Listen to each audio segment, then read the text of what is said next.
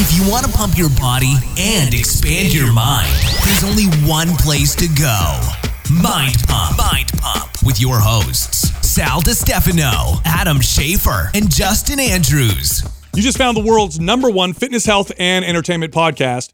This is Mind Pump. Right, in today's episode, we answered live callers' questions, but this was after a 60-minute introductory conversation where we talk about fitness, current events, random topics, our families, studies, and much more.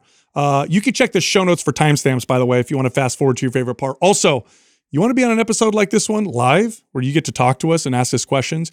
Email your question to live@mindpumpmedia.com. Now, this episode is brought to you by some sponsors. The first one, ButcherBox. This is a company that delivers grass-fed meats and wild-caught fish to your door, eliminates lots of middlemen, so it's less expensive, but the meat quality is through the roof. So if you're really concerned with your health, if you want to be healthy, you like to eat meat, you have a high-protein diet, check this company out. And right now, if you go to butcherbox.com/mindpump, you can actually get ground beef for life and 10% off your first order. This episode is also brought to you by the world's best probiotic, Seed. This probiotic blows all the others out the water. You will notice a tremendous benefit in your gut health pretty quickly from using Seed. I've used probably hundreds of probiotics. A lot of our listeners know that I have gut issues. Seed is a game changer, really is a game changer. Go check them out. Go to seed.com/mindpump. Then use the code MINDPUMP for 20% off your first month of Seed's Daily Symbiotic. We also have a sale going on right now on our best at-home workout programs. So what we did is we took our programs that are great for home use, ones that require little to no equipment, and we bundled them together and discounted them heavily. So here's what we did. We took MAPS Anywhere, MAPS Suspension, MAPS Prime, and the No BS 6-pack formula, which normally would retail for over $330. We put them together in a bundle, and the only price you pay for all of those total is $99.99. That sale will end this month, so if you want to take advantage of it, do it now. Or if you just want to learn more, go to mapsdecember.com. All right, here comes the show. All right, you want an easy way to reduce your appetite, improve your stable energy, and get your insulin levels to be more stable throughout the day? Check this out. If you just eat a breakfast that's high in protein with some fat and probably little to no carbohydrates, you'll probably eat less throughout the day, have less cravings, and have more stable energy. It's a simple hack, but start your day that way and then watch what happens. It actually makes a pretty big difference. Eat your meat. Yeah, you know, I like stuff like this because it works with your behaviors rather than it forcing you to follow like some kind of plan. Like It's like, okay, you're gonna eat breakfast anyway. You're gonna adhere to that a lot more effectively. Eat like a 3 eggs scrambled with a little bit of meat with it and some vegetables, and boom, you're done. And then what happens is throughout the day, they find that when people start with a high protein and fat breakfast, your blood sugar is nice and even throughout the whole day. Yeah. Even if you eat sugar later on or carbohydrates later on, whatever, had you not had the high protein breakfast, you would notice these bigger fluctuations. And we know this now with CGM studies, right? So continual glucose monitors will measure your glucose in real time in response to the foods that you eat. And they found that simply starting your day with protein stabilizes it throughout the day. Now, what behaviors do erratic ups and downs in blood sugar tend to promote? Cravings, irritability, overeating. So if you just start your day that way, it's like one small thing you can do that can improve or at least push your behaviors in the direction of helping you eat healthier and be leaner. So can I add to that hack? Yeah. I think that this starts in the evening with just portioning off like the dinner meat that you normally have. Because typically people eat carb-heavy breakfast and don't cook a meat or whatever. Mm-hmm. And because that part is a little time-consuming and most of us have a main course dinner that's centered around some sort of a meat, is I would just, we have these little tiny like Tupperware things, is I would Tupperware off like 4 ounces. And that goes with your eggs. Yeah. And then in the morning, all I have to do is crack, 2 or 3 eggs, depending on how big of a breakfast you want, with that meat and just scramble it. And then we sprinkle an ounce of cheese over the top of it. And now you've got this killer scramble, and it was super fast and easy. So I make breakfast most mornings for Jessica. And that's exactly what I do. So like the other night, we had ButcherBox Tri-Tip. So ButcherBox company we work with, they deliver like grass-fed meats to your door. And we always get Tri-Tips. It's like my favorite cut from them because they're really versatile. I do the cast iron skillet on both sides, put it in the oven, really easy. If you season it well, it's really tasty. And so I'll have some left over, and I'll serve her every morning 2 scrambled eggs with cheese and probably 2 ounces or 3 ounces of Tri-Tip. And boom, that's your breakfast right there. And I like what you're saying, Adam, because you know what's interesting about breakfast foods? Before the introduction of cereals, okay, breakfast used to be a protein fat meal. Mm-hmm. That's what people used to eat. Yeah. And then the invention of cereals came along, which, by the way, some of the first cereals, people don't know this. People don't know this. One of the first cereals invented or marketed was cornflakes. Mm-hmm. Kellogg's cornflakes. Wasn't he trying to solve like some kind of masturbation problem? He advertised it prevented masturbation. So it's like, eat this in the morning. Was that the story? I knew it was like a weird story that went behind it. He was trying. Okay, explain how making a cereal prevents masturbation. I don't think there's anything that I can explain. I think it was all he just said that. Yeah, that's how he's. I don't know if it happened to him. He's like, man, when I eat this, because then he feels tired. I don't want to do that anymore. I don't know. I have no idea. Doug, do you remember that story?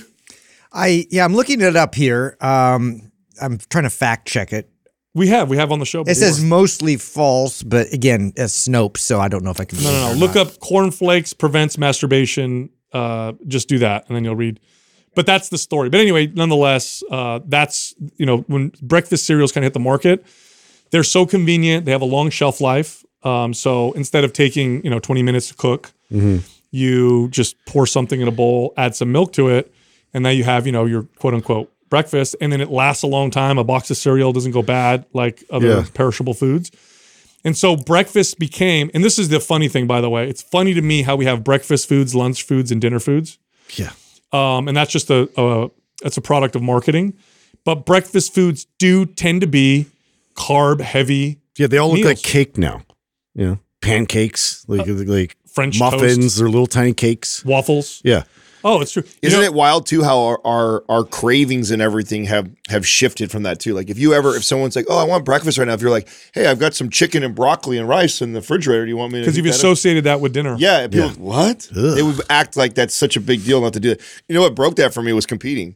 Because that was like what I was eating all day long. So many times breakfast was dinner. It didn't matter. It was just like I had to hit these macros, and it was what I had prepared. Yeah. And most of what I prepared were like. Do you guys remember? I don't know if they do this anymore because I don't watch too many commercials because streaming doesn't do the same. But when we were kids, you watch TV and you had to watch the commercials. And anytime they had a breakfast cereal commercial, at the very end, they're always like part of a complete breakfast, and the picture would be box of cereal, bowl of cereal. Fruit. There'd be like 3 or 4 orange slices juice. of toast, a glass of orange juice, and an orange. Yeah. It was like 150 grams of carbohydrates. All carbs. Dude, well, look at our food pyramid. Like they had this like insane, it was like 60 something % carb focus. And then between that and then how they attacked fat back when we grew up, like that's how our whole breakfast, I think, changed because of that on top of the cereal. Eggs got demonized for a long time. Yeah. Eggs got bacon. and bacon got demonized for butter, got demonized for a long time. And they told you to eat margarine, which is, oh my God, that's so bad for you. Yeah. And eggs are literally nature's multivitamin. They're so nutrient dense, so healthy, especially for children, especially for kids. In fact, the eggs are packed full of brain healthy nutrients. Like if you want your kid to grow up and have a healthy brain, you give them eggs. But yeah, it's funny to me how I know how many tests I probably did poorly on because I know. I'm like, oh, I got a big test or whatever. I better eat, I better fuel myself. And it was like 5 pancakes, toast, juice. Every single sports event, game, whatever, like I would just load up on pancakes, carbs, it just would crash right before I'd get to playing. And it was just, I couldn't figure it out. Yeah. What does that say? Crazy. Doug? So yes, it seems like it was invented as a food for patients of a sanatorium in which he worked. So this is John Harvey Kellogg. And at its inception, the cereal was functional. It was supposed to be healthy and deliberately bland. and also designed to suppress sexual desire. Okay, that's what it was, Adam. You asked how the hell is a cereal supposed to prevent? Yeah. Okay, 'Cause it's so so the bland. thought was back then that anything stimulating would promote masturbation. So anything with flavor or music that was lively or spicy, Bright or, color, just so they're like, we're gonna make the blandest, like taste like nothing food, and which is funny because then they turned it into like a breakfast food. They marketed everybody. Yeah. but they literally used to say, "This is so bland, you won't want to jerk off." So this is anymore." what John Kellogg thought masturbation did. He said mood swings, bad posture, acne, baldness, stiff joints, palpitations, as mean, well he's not as lying. a taste for He's not spicy lying. food. What kind of posture? hairy hands, for days. You know what this Just, reminds me of, since we went this way? Bro, how big of a problem was this in that where he was working? Oh my god! I know. So we need to solve you this. guys- I'm seeing this everywhere, you guys. Did you guys see Derek with More Plates, More Dates get after Dr. Molly? Yeah, I did. Oh yeah, I saw that. You know, I don't know why you said that. Now you're gonna make me go off a little. I mean, why? What do you go off? Let me hear. Well, no, okay. So here's the deal. He is super smart. Great content. Love his content. Yeah, super yeah. smart. The thing that I don't like so much, and that a lot of people in our space do, is they make a career out of making fun of or ridiculing other people, and it's like a thing, like it's a big thing. Now that's not his main thing. He's got good information. I think he's very balanced with how he presents. Smart dude. But some people, like Greg Doucette, that's another guy. All his videos, all he do is making fun of other people. Okay, All so he's those doing are is talking those are shit. two different categories for me, because I actually think that, and I agree with like Greg with his annoying high pitched voice. Well, This Greg guy has a thinks different approach. Derek, I think, has a I don't, or at least the stuff that content of his that I've consumed doesn't come off like attacking. Even when he was kind of like clowning on Dr. Molly for like, he was doing it in a respectful way. Like I didn't feel like he was totally like back. Like Greg and some of these other influencers can do this where they really like, they're trying to create controversy. Yeah. Where he is normally responding to his audience, tagging him like crazy. Like, hey, we want to hear your take. So the question is this possible? Could somebody so her claim is that she sat in a chair where somebody else, a male, had rubbed testosterone on his forearm, Testosterone cream. Yeah, testosterone cream, and it rubbed off on the chair. Then she sat in the chair and absorbed it, and relatively quick was starting to feel these senses of sexual desires for her coworkers that she had never felt before, and she attributed that to the spiking of her testosterone. And so, in that video, I don't know how viral her initial video went, but he got tagged a bunch on it, and then basically was breaking down like the likelihood that. But he did attribute that. That doesn't mean that there couldn't be a placebo effect, that she, as a doctor, knows like what testosterone does, and then she got it on her arm and probably got over. How fast does testosterone? You have to apply it every day, right? So testosterone cream raises testosterone pretty quickly. It's not like an injection where it takes like 24 hours before. No, it's the opposite is true. So the injection is a faster way to delivery to your bloodstream and to change your testosterone. It's like 6 to 16 hours for the cream. Yeah. So 6 to. But you have to apply it every day. So what's your point? So is it because it's a small dose every day? Maybe Doug, look up how peak testosterone concentrations was with testosterone. I mean, he broke all this down. Like Okay. he actually broke down the difference between the injection versus the cream, how high, how long it actually takes to report back that the levels are elevated, and this is all assuming that you got the full dose. Right. So we're not even talking about rubbing off on. Because I know testosterone can raise dopamine, and dopamine can definitely be involved in. Because imagine this. Okay, so a male rubs a full dose of testosterone on his forearm. You got to think some of that is immediately getting absorbed. He's not even getting all of it. Yeah, a tiny amount. So it's got to be a very small amount, and the amount that would then affect the hormones. I mean, the only thing I've heard is like stories of so people use the cream and then hug their kids, and then after a while, of like Your multiple 7-year-old gets exposures, a beard. they start affecting. Yeah, them. I think I told you guys this story off air that I had. Was it a friend or a family member had a dog? Okay, here that you was go. losing hair and having issues. Hold on a second. That's right. I remember you. Okay, so this is what I thought. Okay, so the data suggests, this is what Doug pulled up with testosterone cream, that after application, therapeutic levels are reached with concentrations of over 1,200 nanograms per deciliter, which is a lot, within 2 hours. Additionally, consistent concentrations remain beyond 6 hours. That's what I thought. So cream is very fast absorption versus, unless you inject like suspension, which nobody does, right? Because you'd have to do that several times a day. So, but nonetheless, the effects of testosterone, I don't think you'd feel that fast, but you may feel dopamine. And then the placebo effect, sexual desire is so complicated. It's not just hormones, it's so many other things. Like Totally. She could have been like, oh my God, I had testosterone. Yeah, your mood. No, absolutely. Yeah. I mean, I think that is the point that I think that's what he was making. Yeah, that he was making is that, there's a lot of other factors, and to attribute that to this testosterone that rubbed off on a chair or something like that. I mean, I actually thought he did a pretty good job of responding. I thought she failed by responding again to him. I think she should have just left it alone. It was just like it left it as it is, but she came back around and then like tried to attack him. That was not smart. The effects of from testosterone itself actually take a while for people to feel, typically, but some people are more sensitive than others. But usually it's like, what do they say in the studies, that it's like 4 to 6 weeks when people start to report that they notice. Yeah. And that was the stuff that he was saying. It was 6 to 16 is what I think, or 6 to 16 hours for people to report feeling the difference and stuff like that. So, but I do know testosterone suspension, within an hour, you feel that. Like, I know athletes will take that before doing a powerlifting competition. What about injection, though? No, but suspension. Yeah, but injection. Yes. I know that hits you like boom right away, and people. Yeah, no, I'm almost positive that the injection hits your system faster. Suspension, but not like what Cypionate? Yeah, so that's a slow. That takes 24 hours to hit peak concentrations, and then it's a slow decline. It's attached to an ester that's a slow releasing. So suspension is just testosterone and water.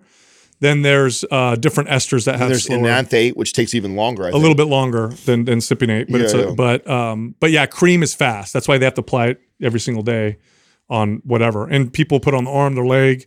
But yeah, you're right, Justin. There's been stories of like men using it, and it gets on their pillow, and then their wife uses their pillow. And then she starts to notice masculinizing effects, like, a year later. Like, what's going on? Why is my... Yeah, right. I would imagine, like, the compounding effect. That was like what I was telling you about the dog, right? So this person, I can't remember who it was, but was taking, and it was a female that was taking testosterone, but using the cream. So just a mild amount, but... from petting her dog. Her dog got it? No, so her dog had like all losing hair. Was losing all hair by its neck, and like she had taken it to multiple vets, and nobody could figure out what was going on. He's also getting jacked. So, and then like I guess finally took it to some vet, and they asked right away, like, you wouldn't happen to take any hormones or anything like that? And she was like, oh my God, yeah, I take testosterone. I rub this cream on. He goes, oh yeah, it's the cream is rubbing off on your. You imagine you're holding your baby, and you don't even know. You're like, dude, my 6-month-old is jacked. He's got crazy genetics. Yeah. I mean, I've never been a fan of the cream anyways. I would rather I know, but some people have like an issue with the needle and stuff like that. But yeah. It isn't almost everything is better that way, right? Yep. I mean, I like people, it's convenience. That's why they like the cream. Right. It's just pure convenience, and they're afraid, whatever, afraid or apprehensive of using a needle. Yeah. But yeah, there's a dopamine effects from testosterone. So, and some people are sensitive to that. Especially typically women, when they'll take testosterone, they get this kind of dopamine burst, and it can make them feel a little, wow, like this is kind of wild or crazy or whatever. Well, but it depends on the individual. Speaking of women and hormones and all that stuff like that, I was talking, I shared this with Doug and Justin, because I haven't heard this yet. So I'm talking to Sal yesterday or the day before, and we're talking about, period cycles and things like that, and hormonal changes with that. And he's like, oh man, I've got 2 in the house now, right? Talking about his daughter. Yeah. He's like, bro, will you fucking believe what she said to me driving today to school? She goes, he says, I'm just driving to school. And she goes, why do you breathe like that? Yeah, dude. Why do you breathe? Bro. Why do you make those noises? Dude. I died laughing because I am very Doug's- familiar with Sal's breathing and noises. And Doug's the smiling because he knows. Oh, dude, like she wakes up in the morning. First of Why all, do you breathe like that? bro? It's microclimates. Like, hey, I'm happy. 2 seconds later, what is going on right now? Oh yeah, finds that thing, you know, Yeah, right, like, right to the away, core, dude. bro, Just like, boom, like, stop, like stop something it. you can't control at all, you know. No, I was telling Katrina the story last night, and That's she asked me, hilarious. "What did Sal say?" I was like, "I don't think you told me. How did you respond to her when she said that?" I said, that's how I breathe, honey. I said, you need to relax. Don't give me attitude. No, I mean, it's everything. We're driving and she's like, ugh. She makes it sound That's like what? really She's annoying. Like, the way you're breathing. I'm like, what? The way I'm breathing. Oh yeah, dude, I got Stop breathing for you, honey. yeah, I got the teenage daughter and postpartum wife at home. So basically it's what did I do wrong now? That's the game that we play when I walk in the house. What did I do wrong, everybody? That's why I What did I mess stopped, up on? bro. I know, it's a Two good time. boys, I got. No, but I you know got what? You get lucky. the flip side too. Like she'll be so loving and I love my daughter. She's a lot like me in just female form, but a lot like me. She's super ambitious, super whatever. But it's funny to see this. And then later she apologized. Oh, sorry, Dad. I was kind of snappy at you or whatever, which is pretty good. That's pretty self-aware for a 13-year-old. That that is- she's already like caught on to that. That's wild. Dude, you got to see though, man. That's Her funny. and she doesn't do this with me, but you know what they say about daughters and their moms. Like when daughters become teenagers, like the blowouts that they'll get with their moms is amazing. I've heard it can get epic with Epic. the moms. Yeah. Oh yeah, it doesn't happen at home with me, but I hear stories about it happens with My their- sister with and their- my mom were like that. Really? Oh yeah, like still to this day, actually. Like I can't talk to my mom the way my sister can. And I mean, and it's not just like a respect thing because I'm a man and it's my mom, and so I don't want to ever like disrespect her that way. But like when we were kids, like if I backtalk my mom would haul off and slap me upside the head like right away, or elevate like the yelling with me. And so, and to this day, like if we get into it, she'll escalate, she'll escalate really quick, and then I just got to kind of like or Yeah. just let's leave this alone. Where my sister will go like What is it about toe to toe with her throttle and- down. Yeah. What is it about that? Is it just because they're both girls and they? So that's what I attribute. Like, obviously, if no matter how much my mom escalates it, I'm never going to take it physical or go beyond because I'm a man, right? So I'm not going to do that. But my sisters were like, "Let's go." Did you know that? Let's go, bitch. Okay, so this is interesting. You know what this reminds me of? I want you to fact check me, Doug. So I want to make sure I'm accurate. Did you guys know the domestic abuse rate is among some of the highest rates in same-sex couples when they're both women? I've heard that. Did you know that? I have They heard have that. some of the highest physical abuse rates when it's two women. It's interesting. Yeah, and I'm trying to speculate. You know, I remember reading this. Maybe Doug can look this up, and I think it might be because there isn't so much of a maybe social. It's not so socially acceptable for girls to hit. I mean, socially unacceptable, but definitely if a guy hits a girl, totally socially acceptable. Two guys hitting each other, maybe there's the risk of real danger and damage. So it's like we're not going to do this. Whereas maybe girls think like we can do this or whatever. I don't know. It's interesting. What does that say? 43.8% of lesbian women and 61.1% of bisexual women have experienced rape, physical violence, and or stalking by an intimate partner at some point in their lifetime, as opposed to 35% of heterosexual women. That's a big difference. Yeah, almost. Yeah, that's a That's lot. 10 to 15% higher. Yeah, I wonder why. Crazy. I'm thinking. Well, there's probably a lot of factors, right? So a lesbian couple, you would assume that the women have a lot of masculine traits. With a gay guy couple, they have more feminine traits, and so they're less likely to probably be aggro. I don't and know, fight because- each It's other. like the role split a lot of times. No, Yeah, I but don't even think when they're that's what it split is. like that, you still like two gay guys that are one of them's more masculine, the other still have a lot of Yeah, feminine but I traits don't- in comparison to a heterosexual male. I don't no? know if I agree with that because Really? I think it's more. I think it's this.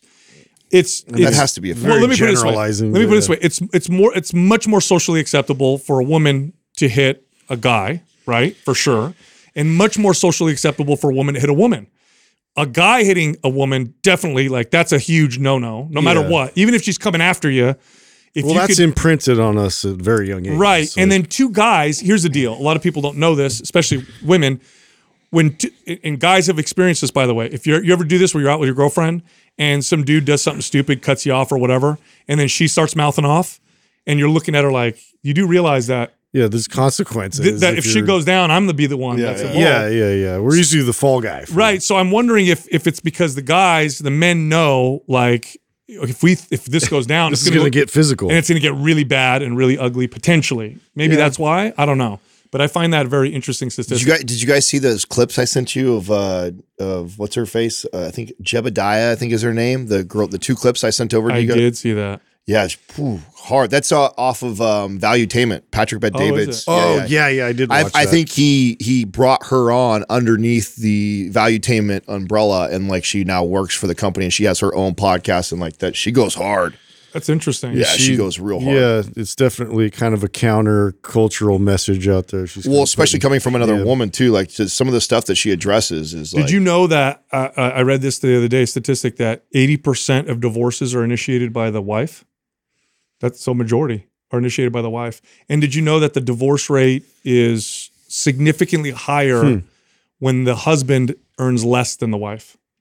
So those are 2 very interesting statistics. Yeah, it's these interesting roles that like it's when it gets kind of convoluted. It seems that I don't know. We fall back on roles a lot of times, and it's interesting to see. Who was it that made that point? We keep trying to change it. Strip us of everything, no money, no social content, and just throw us on an island, see what happens. Yeah. And like naturally, like these gender roles that we're trying to disrupt and change, like everyone will kind of naturally fall right into that, even in an island like that. And that doesn't mean there's not anomalies in each category. It doesn't mean there's not going to be one of the girls is going to be like a badass hunter and she's going to go hunt with some of the guys. And it doesn't mean there's going to be a dude that's really good at gathering and shit that's not going to stay back and gather.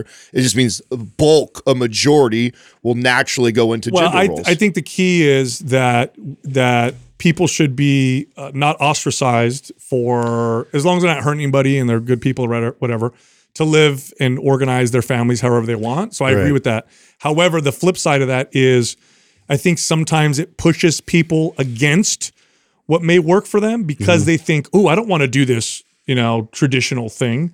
When in reality, that might be what works best. That might be what you like. I think let's basically do what works best. Keep an open mind even for maybe old values. Yeah, I don't know. That's what I mean. I don't know where this is an interesting dynamic that Katrina and I have had to work through because of her upbringing was so. Her mom raised her to be such an independent woman and need no man and always keep some money aside for herself and so that has been this. And then now that we've had this kid now and we're building this family together and there's certain things that I need her help in and vice versa.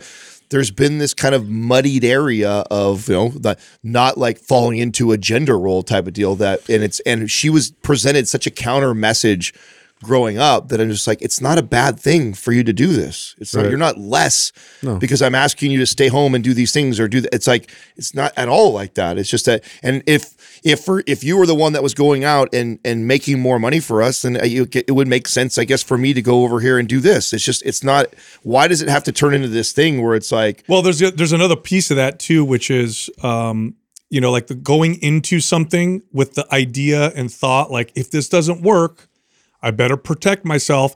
And there's a downside to that. There's definitely a downside to that, which is, look, when you go into a marriage or a relationship, you have to, I think for success to really, the best chances for success, you have to make yourself vulnerable.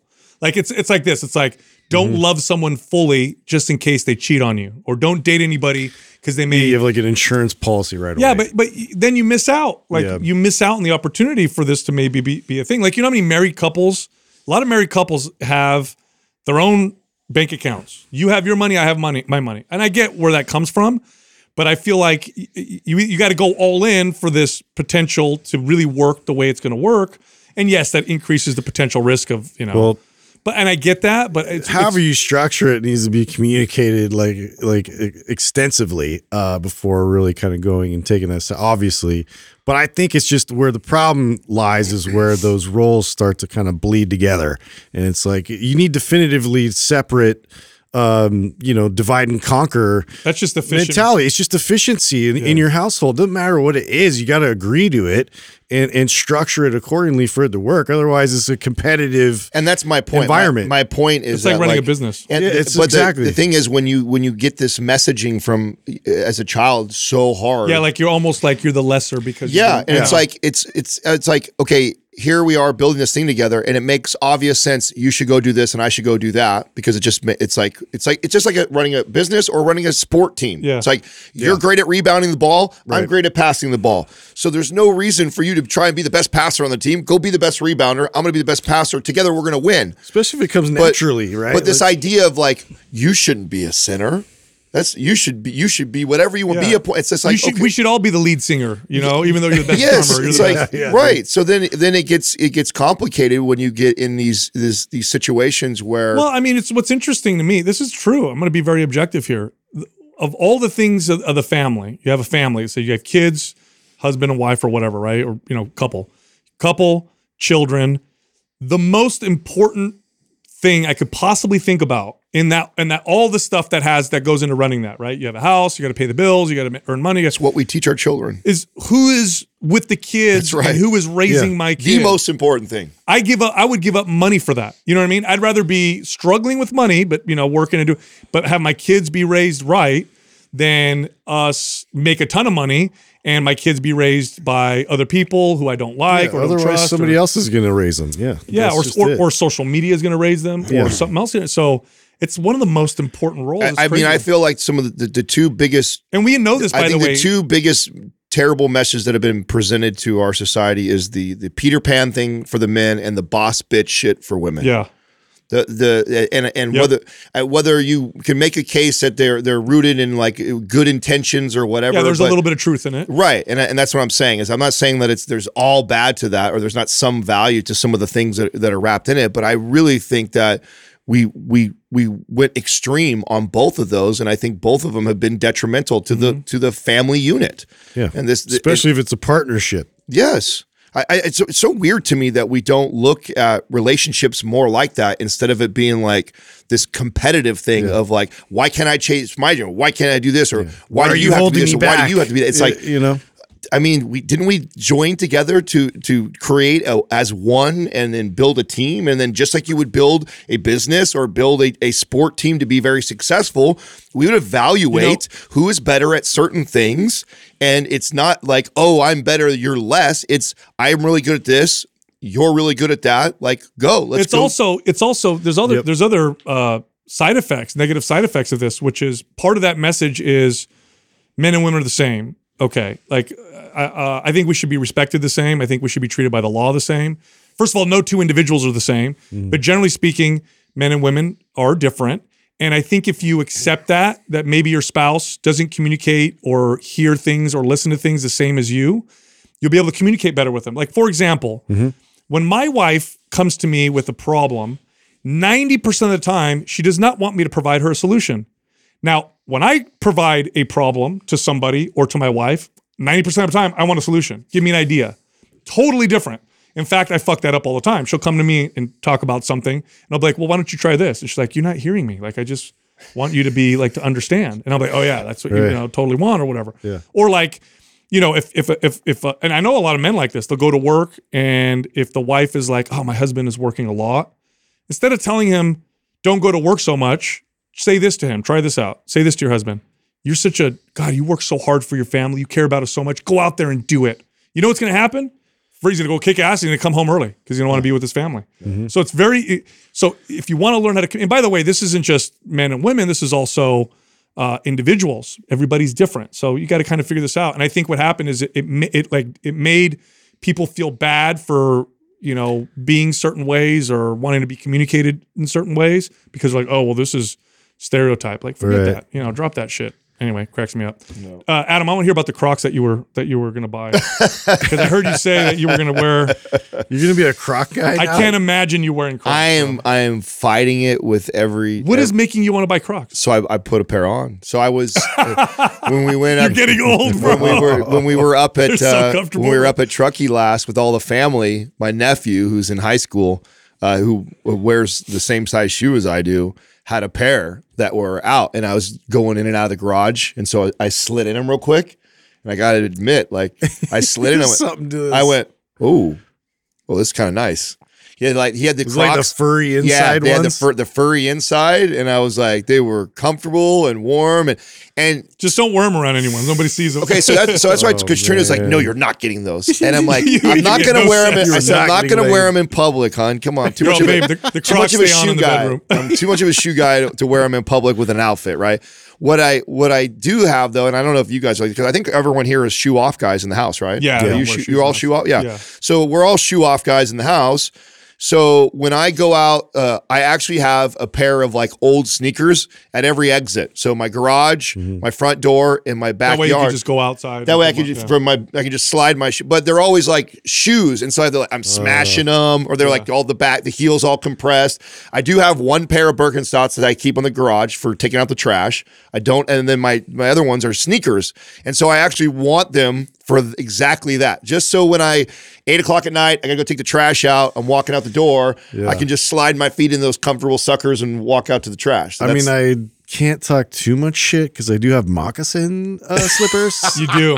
Moccasins and are you guys, fun. you made fun of me for that already. But do. dude, yeah, I have those for that same exact reason though. I have it near the door and I'll go get the trash, or I'll, take the dogs out or whatever. Just like, so that way I don't have to like make a whole ordeal about putting my shoes on. But I like Crocs? I I like don't just know. big fluffy It's a big step. socks. That's what I do. I just like big Outside? socks. No, inside the house. Oh yeah, Well, no, I'm that's the talking about thing, when you yeah. walk outside. So Yeah. that's I do the same thing. As I just have shoes that I just smash. because That's I what just you put do. my foot in You there. do, right? You smash them. So that's kind of how I feel. I'm like, okay, that, or I can get a pair of the. Yeah, but and someone might see you walk outside, bro. I know. if you saw what I look like walking the dogs or walking the trash, I do not look put together whatsoever. You know what I'm saying? I look like I'm in my. Well, I'm gonna buy those little pins that you put in the holes, right?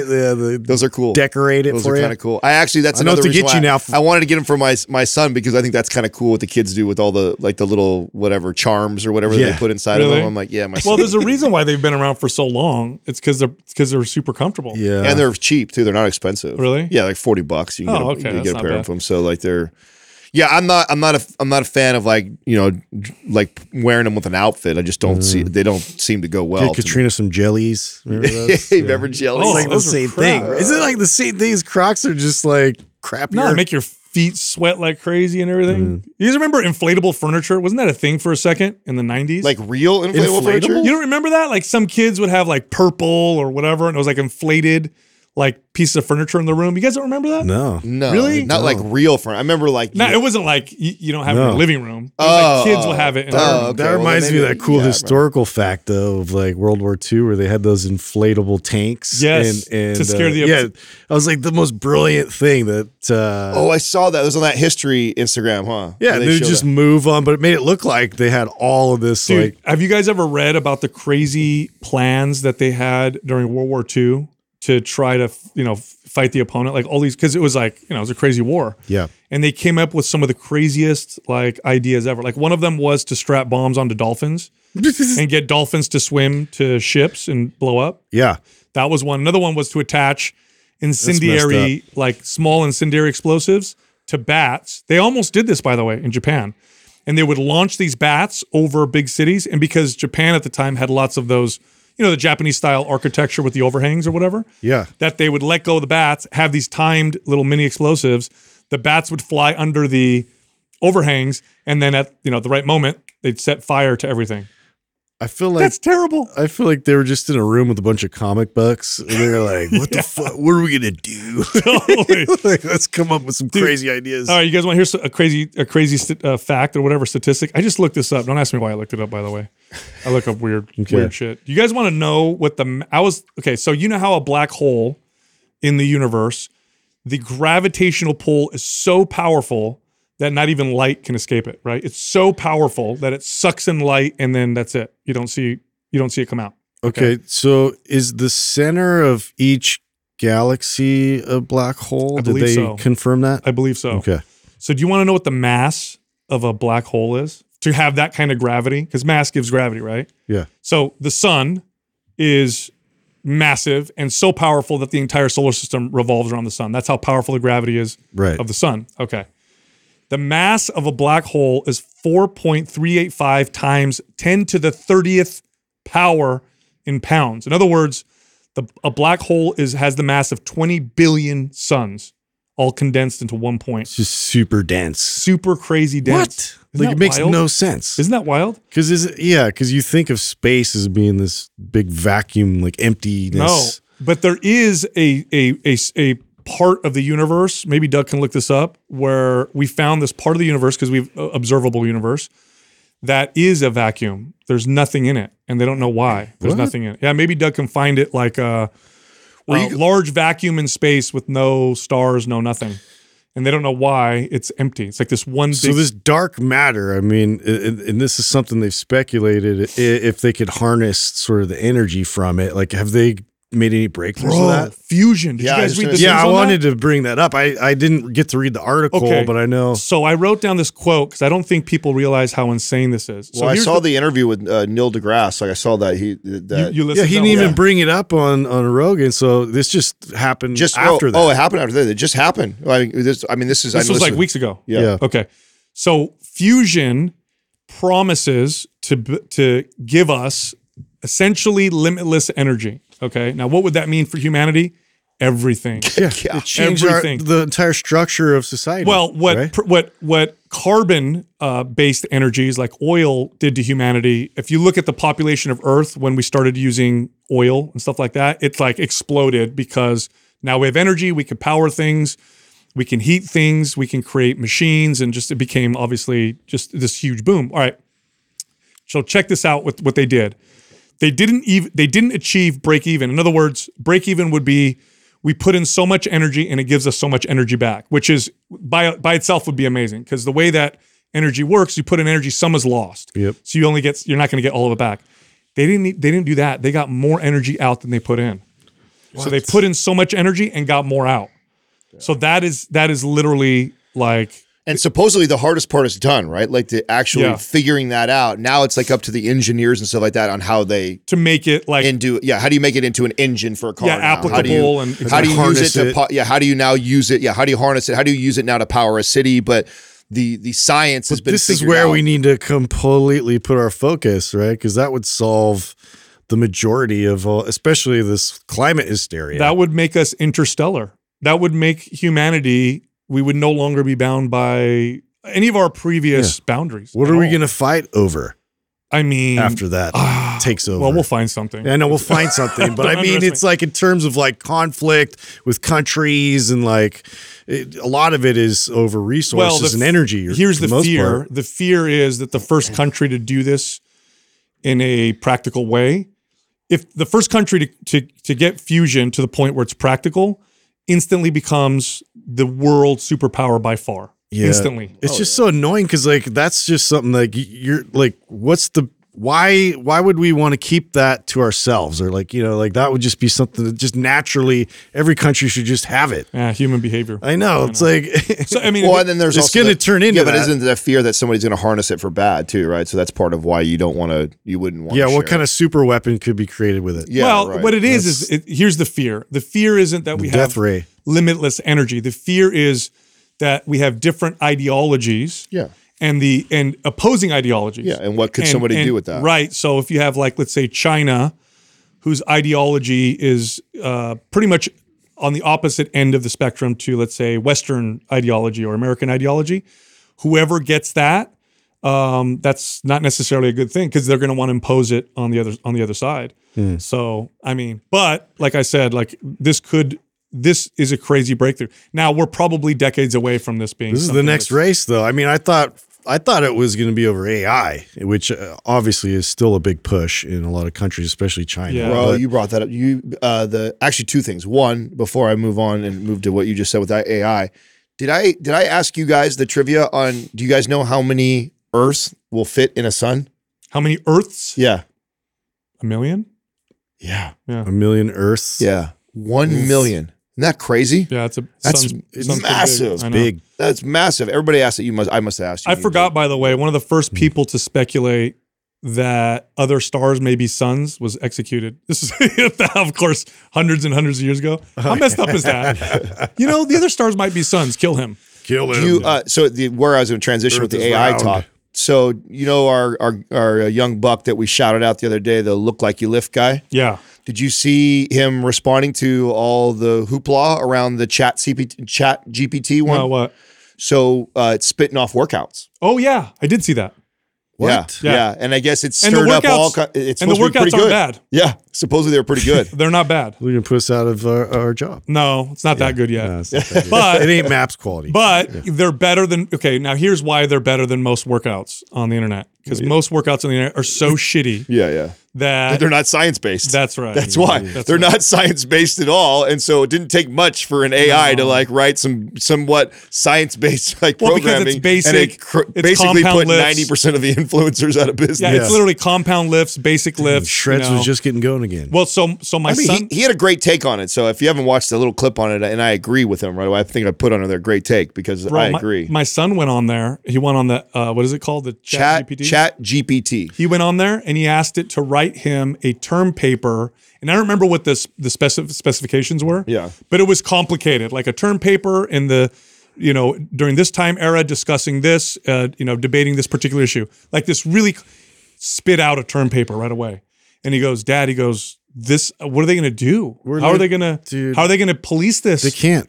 Yeah. In schools and stuff. It's totally disruptive. Like, It's I wild. used it too. So So now now it was what- like blew my mind what it like produced almost instantaneously. Okay, so what now? Okay, to this right here. Okay, now if 5 students cued it the same thing, would it respond the same way to all 5? Okay, we should test that. We Yeah. should ask it the same because question. and see if that's we get where the this same will be answer. quickly.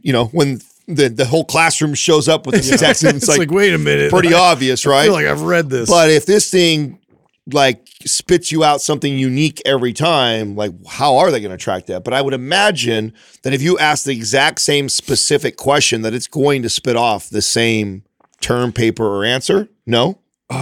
Yeah, I don't. you'd think. I mean, if it's single answers to stuff where there's an objective answer, then Obviously, that's- obviously. But a 2 plus 2 paper- is always going to be 4, no matter how Right. many times you ask it. But a paper with specific parameters, like, or even You're like, right. yeah, I mean, you would think that it would probably spit off the same. You're right. Same concept. So if you're a kid, though, now I'm thinking as a student, how would I do this so I wouldn't get caught?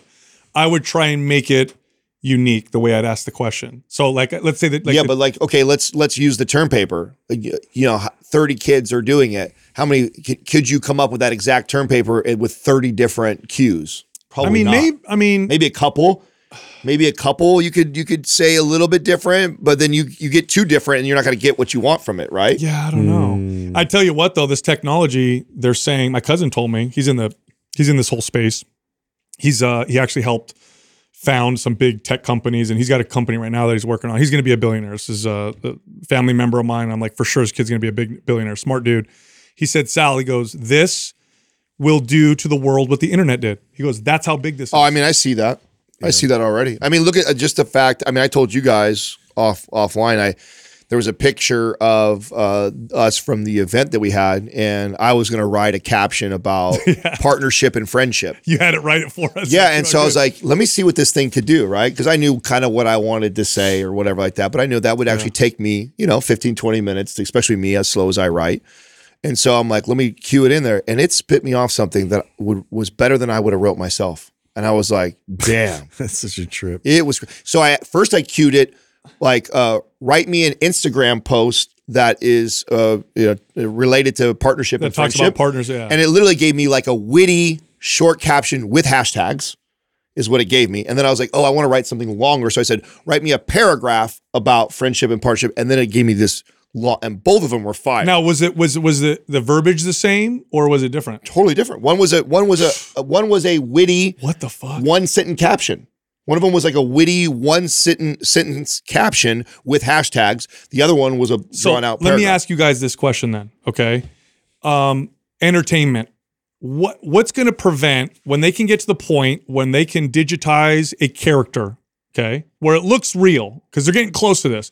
It looks real, and they can literally make the character as likable as possible for whatever they're looking for, and then this technology makes it talk, and it's got a personality, and it's debating, and it's entertaining, and whatever. holy shit! Like, are people even going to do that anymore? It's Are they like gonna, artificial entities. Yeah. I mean- they're almost like their own little life forms. yeah. God? That's going to be a weird future. I mean, tell me we're not moving faster and faster to the plugged in and unplugged division in our Yeah, I know. society. Because and things like this are only making the case in the argument for the plugged in people that it's going to be great. It's we're going to be able to make AI movies, and we're going to have I'll be able to create a friend digitally. You know how- that is like you know how the most ignorant- awesome supportive friend you could have. You know how ignorant people Yeah. are though when they're like, "Oh, imagine a future where you don't have to work, you don't have to worry about anything, everything's done for you." And I'm like, "You better." What's going to get you up in the morning? Yes, you better have some kind of a practice, a discipline, a spiritual practice, because that is hell. You will be stuck in hell. You'll be great for 6 months, and after That's that, why I you'll love be- that. I mean, you haven't brought it up in a long time. You used to bring it up all the time. That Twilight Zone episode. I just think it's such a great metaphor for that. Is that we think we want everything, but you be surprised. I mean, and how many times have you heard that story? I mean, I've shared that story. You think that the answer is, oh, if I had everything, or I have all this money, or I get all this, and then you get it, and then how depressed is everybody because they think so much of it is that, and then you get there and you go, oh shit. It's yeah, not. like how bored would Superman be if there was no crime, no villains, and like, would he play sports? He'd be bored as hell. Yeah. Would he do anything, physical? He'd be like, yeah, of course I'm going to win. Like, this sucks. I'm not going to do this. There's no excitement. There's no fun. There's no challenge. There's no failure. Dude, Mount Everest can be crowded again. What? I'm just saying. Because, dude, people are going to look for like that Oh. epiphany and that. I mean, talk about though the So the Spartan and the mud whatever. Like, what a smart business to invest in, because to me that's only going to get Okay, so you guys more and more popular. We're going to get deep right now, so I hope you're Yeah, well, I mean, that's You do that's your why we have commercial gyms, because we don't work in the farms anymore. Oh yeah. So no, actually, we have to mention Seed right now. We're supposed to talk about them. Still, by far, by the way, I have had family members try Seed who were loyal to their probiotic. Like, I have a cousin who's like, dude, I take this one. I've taken it every day for the last 5 years. Yeah. I don't want to change it. If I don't take it, my gut will go off. I'm like, just trust me. Try this out. Switched right away. So he's like, why is it so good? Is it different bacteria? I said, no. I said, it's how it's delivered. It's literally brings the bacteria where it's supposed to go. You guys aren't on the That's why kids it's one such a yet, good are thing. you? Because they have the kids one too. No, I need to do haven't. that. Yeah, we have that. We give it to Max. Yeah. Oh, really? Uh-huh. Is it okay? Yeah, Is yeah. it what is it? It drops?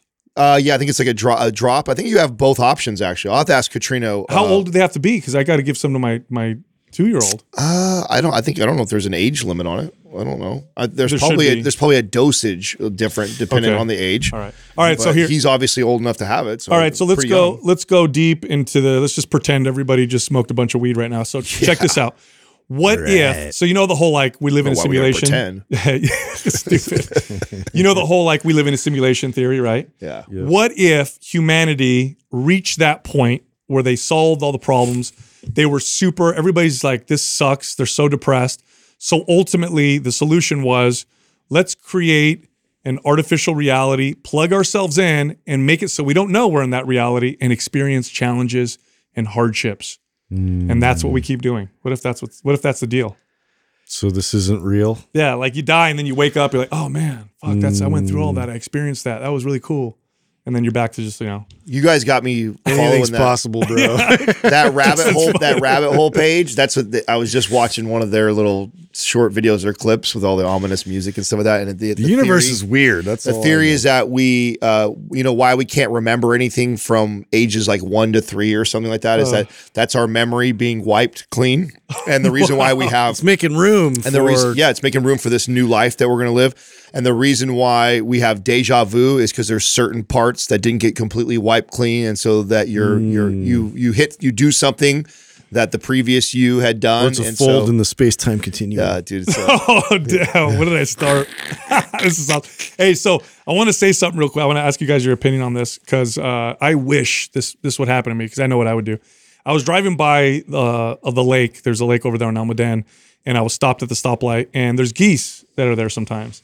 And I'm watching these kids play, and Geese are geese assholes. are aggressive, Yeah. right? Oh, yeah. They're assholes. And they're running, and then the people ran away. I was laughing while they're running away. And then I'm like, and it was adults running away from geese. I'm like, you could kick the shit out of a geese.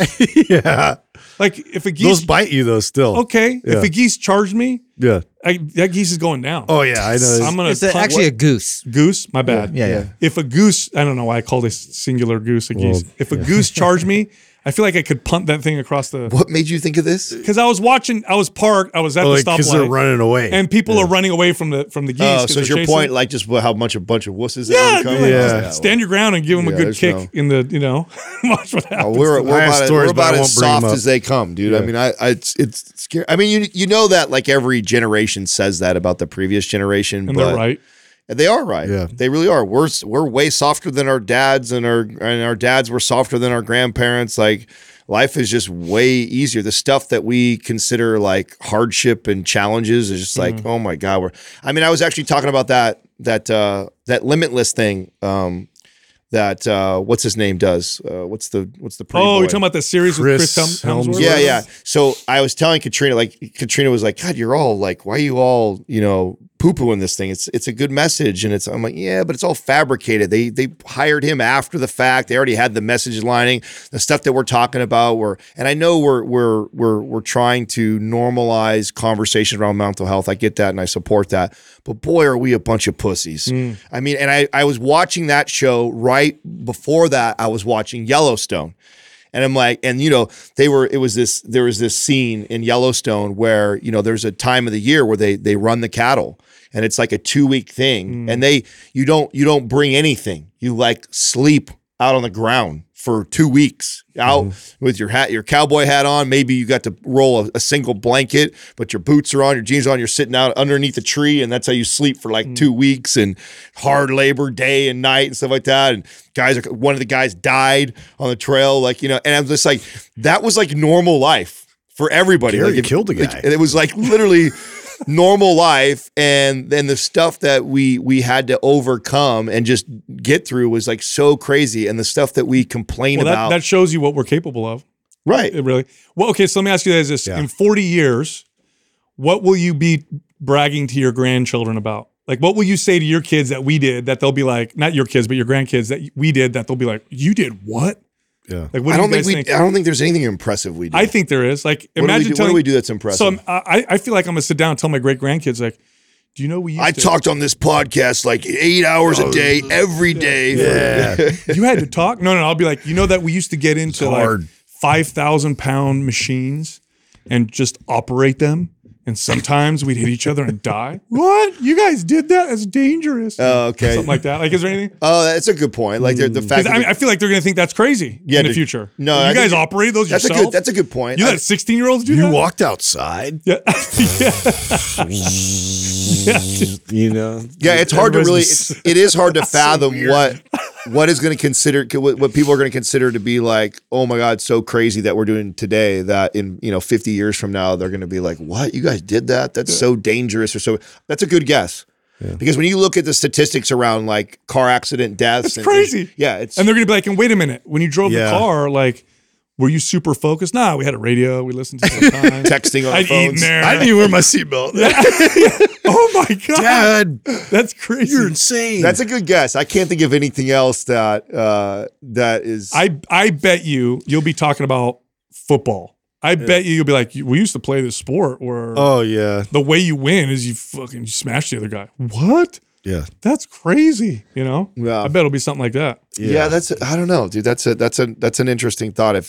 Sports have already evolved so much. I definitely think that there's a very good chance when you see the rise of video gaming and sports, there's a very good chance that it could potentially in our lifetime overtake real sports, and that we will watch like Honestly, it's like anything physical, right? Yeah, because it'll be. Then the case they'll make is that it's safer, Yeah. and you either we'll see fake robots that look like real humans that are on a field hitting each Yeah. other with people controlling them, whether that be through their mind or through actual control, but Yeah. that let them hurt each other and kill each other, because we'll be like, you believe that we used to do that? We used to hit each other and take our life expectancy down by 30%, and Dude, we get I just injuries. feel like our brains are going to be even more like, people are going to be so much more concerned because if we're going to find out, because it's like one of the last mysteries of our body, really. Yeah. It's like,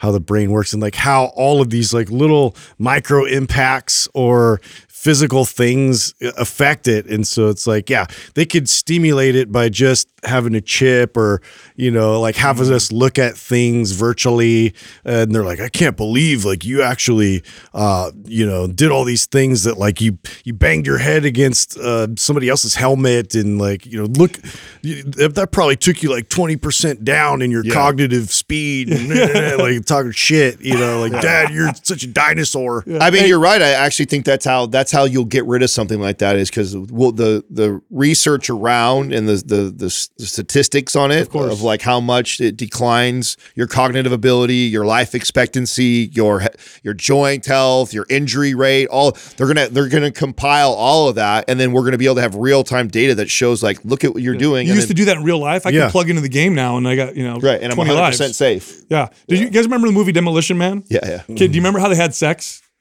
Remember? Didn't they simulate it? No, they like plugged in. They had like these helmets on, and they like plugged because they're like, you actually touch people, and you trade fluids. So they had to like plug each other in to each other. That movie's actually, I mean, it's kind of campy now, but there was a lot of like good predictive stuff. I mean, I think Player One did the best. I think Player One's idea. Yeah, we're kind of closest to that, I would say. Yeah, I think that they did some of the best as far as like predicting what we're going to kind of look like. Hey, Doug, we have a giveaway tomorrow, right? The day after this show airs, we need to mention right now. So this is on our Instagram account, our Mind Pump Media Instagram account, and it's the 12 Days of Christmas that we've been running. Tomorrow's the final day. That's Saturday, and we're giving away a Dock Pro worth $1,000. So $1,000. This goes on your bed and heats it and cools it, and you control it with an app on your phone, and it's like a game changer when it comes to sleep. Absolutely, like the supercharger version. Absolutely love that. In fact, I think where our stuff for the Utah property is getting there soon too. That's the last one. Isn't it already like? Aren't we booking it up? Oh, January is almost completely booked already. So I think we have 8 or 9 days left. So for people who don't know, this is a property that's like Park City, right? Park City, Utah. And in it, we have like all the stuff we talk about: PRX gym, red light therapy. We have the Uller systems on the beds, warms and cools them.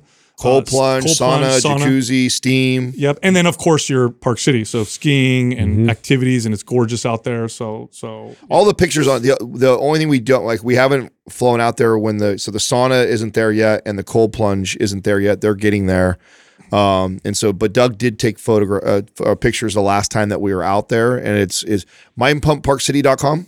Correct. Yeah, so mindpumpparkcity.com. And then you can email Jerry on dates. We've been anybody who, by the way, too. So I don't know if I've even told you guys this. So if you're a Mind Pump person and you go through the mindpumpparkcity.com. So we have a property management team that we've hired, and then Jerry is also managing it from our side. So if you're a Mind Pump person, we're hooking everybody up that books with a program of their choice. In addition to that, when you have a Mind Pump person go, we're stocking the house up. So we're doing like the beef jerky sticks, the Element T stuff, all the Organifi stuff. We're gonna have Path Waters in the refrigerator. We're gonna have sponsor creatures of a habit oatmeal in there, so you'll have access to all that stuff for free when you stay there. So when we find out if you go through her and you book it, we know you're obviously a Mind Pump listener. So we kind of give our people red. All right, now here at the end, the intro, we give out. Now we've been shouting out pages on social media. There was one you wanted to shout out? I got one, yeah. So Chris Williamson with Modern Wisdom. So we interview him coming up here in January, I think. And so I knew of him before, but obviously since we're interviewing, I'm kind of going down the rabbit hole of his content. He is a hell of an interviewer. Yeah, you were saying. Yeah, he's great. Very, very good. Of his interviews. He's had incredible guests. I mean, he's had every big guest that you can think of that you probably would want to hear. And he does an incredible job. So I watch him on YouTube, but I know he has the podcast format too. And his YouTube channel, I think, is under Modern Wisdom, or it's under Chris Williamson. It's one or the other. I can't remember if it's under his name or not. But yeah, definitely a good follow if you like those really good interviews like that. LiveOn is a company that makes supplements that are absorbed better. They reach your target tissues more effectively because they use pharmaceutical-grade liposomal technology. It's a better way to absorb your vitamins and nutrients, critical nutrients for optimal brain, immune, and metabolic health. Go check this company out. Go to livonlabs.com. That's livonlabs.com/mindpumper. Right now, you can get a free sample pack of all 6 supplements with any purchase. All right, here comes the rest of the show. Our first caller is Casey from Texas. Hey, Casey, what's happening? How can we help you? Hey guys, so my biggest pet peeve is people that I follow who contradict themselves on advice that I'm trying to gain from them. And so, I came into this whole thing through Mike Matthews, and then he introduced me to you guys, and then I actually hired a coach one-on-one, and he isn't crazy. In fact, he doesn't program at all the compound lifts, like the big ones, military press, bench, squat, and deadlift. And then, I heard you guys talk about how important they were. And then, you had Mike Matthews on, and you both were on the compound lift thing. And so I was wondering if I could just read you this coach's opinion and get your direct feedback. Yeah, sure. Yeah, go for it. Go. Okay. So look, it's not too long. Right when it feels too long, it ends. I promise. All right. So I'm not against programming bench, but squat, deadlift are quite poor from a hypertrophy standpoint. Far superior options out there place a more direct stimulus on the target muscles without causing a massive disruption like squats and deadlifts. You could stop there. I only we could directly program them if the client is A, limited on equipment, B, insists on the lifts, 3, the focus is more on increasing overall strength in the lifts. Beyond that, I don't see the direct need when you could do a hack squat over a squat or a straight-legged deadlift over conventional deadlift. Those could be considered compounds, but the direct stimulus and fatigue one will experience is much different. Also hesitant on form and technique. They're quite technical, but could also turn into an ego lift. I've had quite a few clients who are persistent that they knew how to execute the lift properly, but ended up getting injured, had to take multiple weeks off. Reason why I try to program dumbbell pressing more than regular bench is because of the range of motion. I think a lot of people get stuck on the idea that you have to squat, bench, deadlift to get a decent physique. This is far from the truth. I personally haven't deadlifted in 2+ years, haven't done a barbell back squat in 1.5 years. Legs are still growing, getting stronger. Stimulus is just poor on them, and there's no way I can get under a squat bar for 10 to 20 reps or do a deadlift for that amount of reps. Yeah, Casey, so you literally could have stopped after 2 sentences. Yeah, so I tried to interrupt you. Go, I already know where this guy's going. Where this guy's going to go. Yeah, this is one of the. First off, he's. I don't know who he is, so I don't know his name or whatever. But I can tell you right now, he's an idiot. So, so here's the deal. There's people will look at exercise from a few different ways, and one of them is just the pure hypertrophy standpoint, just muscle building. We don't care about function. We don't care about carryover. We don't care about anything but just. We don't care about learning curve. Yeah, we're just about hard things. Hypertrophy. Okay. Now, if we're just going to argue hypertrophy, I could still make the argument that free weight exercises can outperform a lot of these machine exercises. But even if they were equal, here's where the free weights win. In real life, there's very few leg presses that you're going to do, but you're going to be doing a lot of squatting. There's very little, machine rows you're going to do, but there's going to be a lot of barbell type row or deadlifts. You're not going to be doing a machine press in real life. You'll be doing something where you're pressing something over your head. So the carryover to real life is much higher. And as far as and he says, I haven't done these exercises for 1.5 years or 2 years. I bet he did a lot of them when he first started.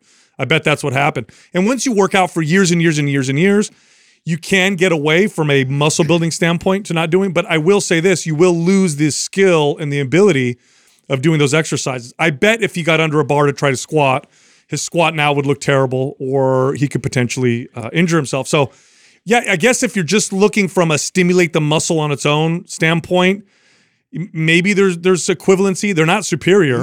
But and I say maybe because I can hear the arguments. But what's funny is that even the best muscle building bodybuilders of all time will tell you the value of free weight exercises. People like Ronnie Coleman, Dorian Yates, Kevin Levrone, like people who've built, massive physiques. But I don't like to point to bodybuilders all the time because that's such an extreme, endeavor. It would be like pointing to any extreme endeavor in physical athletics and trying to get their, specific advice. The average person wants to build a lot of muscle, but would like to also be strong in the real world. And it's not a trade-off. It really isn't a trade-off. We're also, you're not even addressing, yes, it is better for hypertrophy, and I'll make that case for all day long, okay? Casey, have you ever done a new lift that you've never done before, or do you remember when you first started lifting weights and how much your body responded because it was a new stimulus? It was the first time. Do you remember that feeling? Yeah, of course. Okay, So you do something like that, and what that is it's a novel stimulus, and your body has to adapt to it. It's new stimulus, and it goes, and muscle builds. Okay, you do exercises like a leg extension, leg press, hack squat. The body adapts to that really quick and easy because it's fucking easy to do.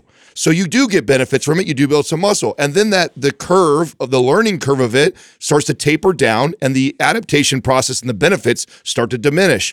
The beautiful thing about very high complex movements like the squat, like the deadlift, like the overhead press is it has a long learning curve. And guess what? A long learning curve also equals a longer process of adaptation, which means over time, more muscle. When they do these studies for these knuckleheads that argue the hypertrophy argument, is they're looking at a 6-week study that shows which one stimulates the muscle on an E-stim machine. Oh, the hack squat fires the quads as much or more than the squat does in a 6-week setting. But when you look over the course of somebody who trained for 2 years straight, and we took one guy who did nothing but hack squats and another guy who did squats, I guarantee the guy who did squats and not the hack squats versus the guy who did the hack squats and didn't do the squats will have seen more muscle over the course of those 2 years. Now the irony I'll take that bet all day long. And the irony about the ego lift, first off, here's the irony of that. I've seen more ego lifting on leg presses, hack squats, machines than I've ever seen with free weights. You know, I've seen people stack the weights on a leg press and do like a 2-inch, leg press or whatever. So that's funny to me. Injury risk, it can be high on any exercise. Of course, the more complex an exercise is, the more careful you need to be with your form and technique. That's what makes it high value. But man, the value. The carryover is just through the roof. Yeah. So you were talking about functionality versus just muscle growth. And you said, well, I could see the argument of hypertrophy being almost equal. What if your only goal is aesthetics? And you're talking about it. We asked the bodybuilder. I disagree. And I know, Adam, you were a pro bodybuilder, but if you ask those guys, I'm like, those are the guys I kind of want to ask. Okay. So, and if they say, yeah, leg press, all that, then why wouldn't I go with that as well? Okay. So I disagree with that, what Sal said. Yeah, by the way, I said maybe. Yeah. And the reason why I said maybe is that's the only argument that they make that I can kind of see the logic. Everything else they say is let me tell you something. And of course, this is my personal experience. Okay, I do not think I have the genetics to be a bodybuilder. I got into that space just to prove that I could build that physique.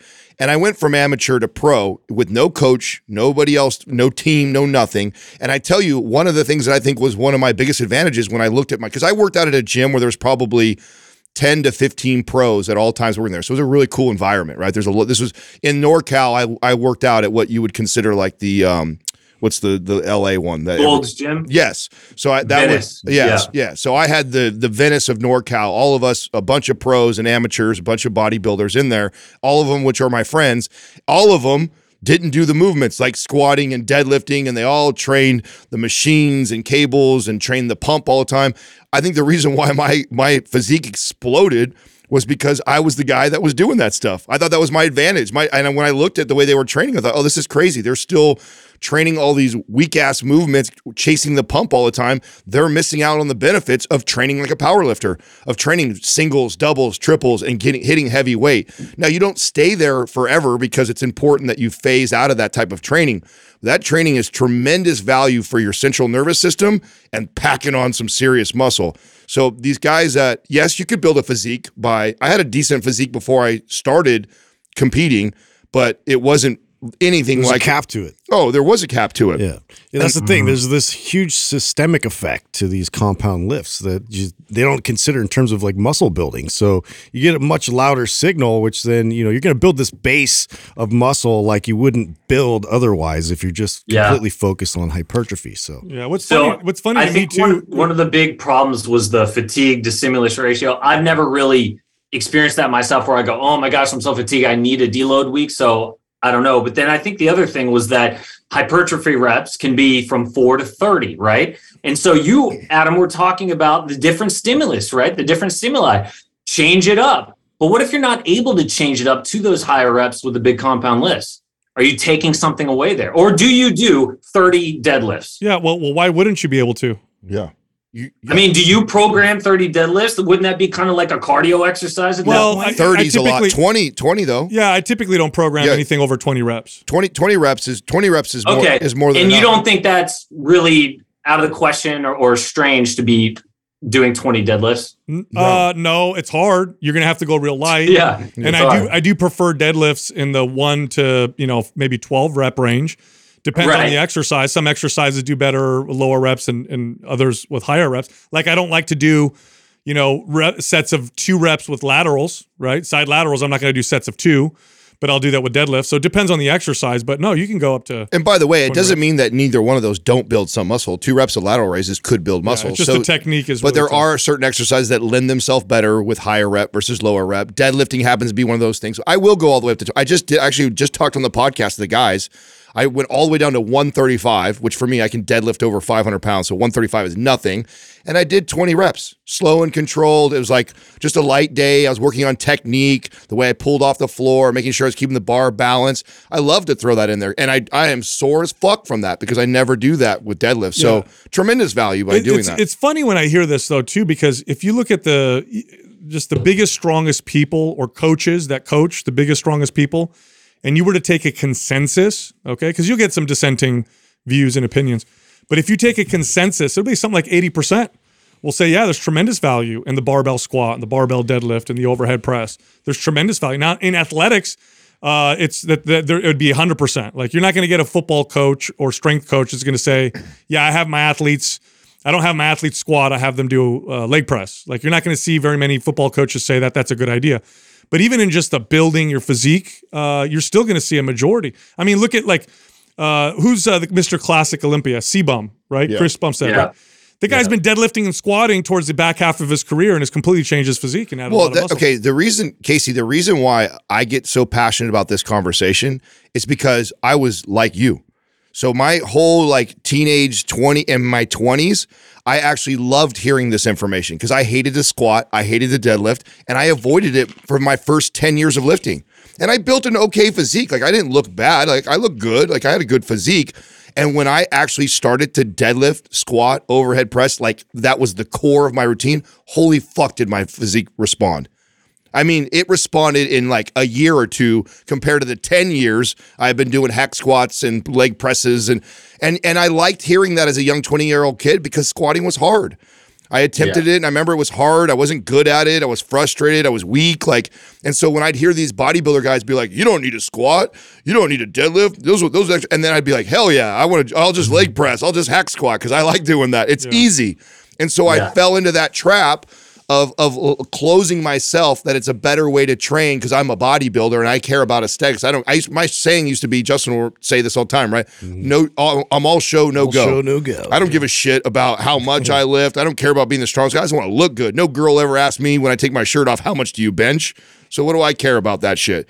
That was my attitude. And I had a decent physique, but let me tell you, when I started doing those compound lifts and making that my core, holy shit, did my physique change. And that I attribute that to what took me from amateur to pro in such a short period of time is that was the foundation of my training. And when I looked at my peers in the space, they neglected that. Yeah, you know the irony of this, by the way, Casey, just another piece of irony with this is you'll almost never hear these, quote unquote coaches, you almost never hear them say, free weight curls are inferior. Let's just do machine curls. For some reason, free weights are okay for isolation exercises. That'll give you clue. And what's the clue here? They just don't like hard work. They're lazy. Yep. Yeah, squats are hard. Deadlifts are hard. Let's do the easy machine shit. But then when it comes to curls, dumbbell curls, barbell curls, those are super awesome. So all of a sudden now free weights are okay? Mm-hmm. So their logic is flawed and it's based on, can I do less work? Because this is hard and I've already built a solid physique and so therefore I can kind of maintain what I'm doing. And it's also, I guess, a counter message these days, which is funny because the message was opposite in the past. But now you're seeing people say, "Oh, free weights are great." So, by the way, the risk reward argument is a fair argument, and it's definitely something as a coach I apply when I'm talking to a 7-year-old lady. Mm-hmm. But I'm talking to a 36-year-old young fit man right now who I'm like, dude, I do not want you to avoid those movements because some dumbass is telling you that it doesn't have as much benefit. Because I fell into that trap. And I wish somebody would have forced me to squat, deadlift, bench, overhead press when I was younger because I have no idea where I'd be today if I would have. Yeah, but look, I trained a lot of old people too, okay? Yeah, I'm not going to have a 70-year-old lady do a barbell squat, but I'm going to have her do a body weight, sit down, stand up squat, and that's safer than a leg press for her. So this whole like it's you modify the exercise. There's a million and one different ways to squat and a million and one different ways to do a press. So it doesn't have to be with the barbell on your back, but that's a fundamental human movement. It's very strange that people would training advocate the movement. Yeah, don't train this fundamental human movement. Very strange to me. Let's just get the muscles that are that we use with fundamental movements stronger, but let's not practice the movement as if just getting strong muscles allows you to move well. That's not necessarily how it Well, you works. stay too long in that, you create dysfunction. Totally. Your body doesn't fire in an ideal way when you actually go to do these types of movements, which sets you up for potential injury down the road. You should see, Casey, we have models that come in to film exercises for our programs. And we've had physique competitors come in, and that's how they train with machines. And they can't even perform a standing full overhead press. Justin has to prime them for 20 I have minutes. 65, 70-year-old guys that can press better than these guys. Yeah, and they can't because they never do. They always use a machine. Right. So, like, It's I don't just- know about you, but It's just the patterns they created. I'm not trying to lose the ability to lift something over my head straight and squat down on the toilet. It's funny because I'm not there yet. You know, like I haven't graduated to the part where I'm thinking about functionality and longevity. Yeah. But Adam's point, I think, really drives it home for me in terms of how he changed the game for himself. So, Bro, you're in the same place as I was. Like literally, that's how I thought and I thought the same way. I did not give a shit about. I wasn't talking about. I wasn't talking about functional stuff because I didn't have all kinds of pain. I wasn't talking about performance. I didn't give a shit about how much I deadlift. I just want to look fucking good, bro. Just wanted to look. and I yeah, but I'm sure I'll get there because honestly, I've been doing this for so long, and I see myself, as Sal says, as a fitness fanatic. And so I'm sure at some point I will graduate to exactly what you guys are talking about. You will. Yeah, you know what? You will, because Father Time is undefeated, and eventually you will have to. trying to be the voice of reason for you. That's all. Yeah. Do you have any of our programs, Casey? Maybe I can send you a program and you can fire that stupid coach. Oh my God. I do not. All right. I'm going to send you Maps Anabolic, and I want you to follow the 3-day-a-week version on it. And I want you to be consistent with the trigger sessions on the off days. So you are doing something every single day, but the main workouts are 3 days a week. And I'm looking at you right now and I'm hearing you talk, and I bet you're going to put more muscle on with that program than anything that this guy's written for you. Awesome. And then I appreciate it, guys. go to that, and then I would love to see you do right after that aesthetic and then split. Like that's like the cool like bodybuilding. That's the next lineup. 3 bodybuilding lineup for us as far as programming. If I were to progress you and be training you over the next 9 months, it would be run anabolic, run aesthetic, and then run split. Yeah. We're going to send you anabolic right now. And then make sure when this airs, because I'm sure you'll see it, send this to that coach and be like, hey, if this annoys you, you should definitely tag Mind Pump and try to make the case. I should do that. By the way, when Yeah. I'm running this stuff, am I in a surplus the whole time, or You trying to build? Yeah, right now I am. Yeah, I would be in a surplus for most of it. Yeah, I like to interrupt that just like every, 4 to 6 weeks with like a 3-day cut for someone like you. If you're really trying to build aggressively, then just 3 days of a low cal for Every 3-4 weeks. Or something like that. That's a nice way to interrupt that and then go right back to your bulk. And then at what point do you fully commit to the cut? Well, it depends how high you're going to allow your body fat percentage. And, That's right. Yeah, keep Okay, so you're super uncomfortable and you just know it's time. I mean, it's you can determine that. I don't know if super uncomfortable would be the limit. Maybe just uncomfortable, but it's up to you. Okay, cool. Yeah. Well, I appreciate it, guys. Thanks so much. You got it, man. Thanks, Thank you. Casey. Got to be one of the most annoying arguments I've ever heard in my life. Like, I hate the like. Bro, it's exactly what I said. It's lazy. And you know what?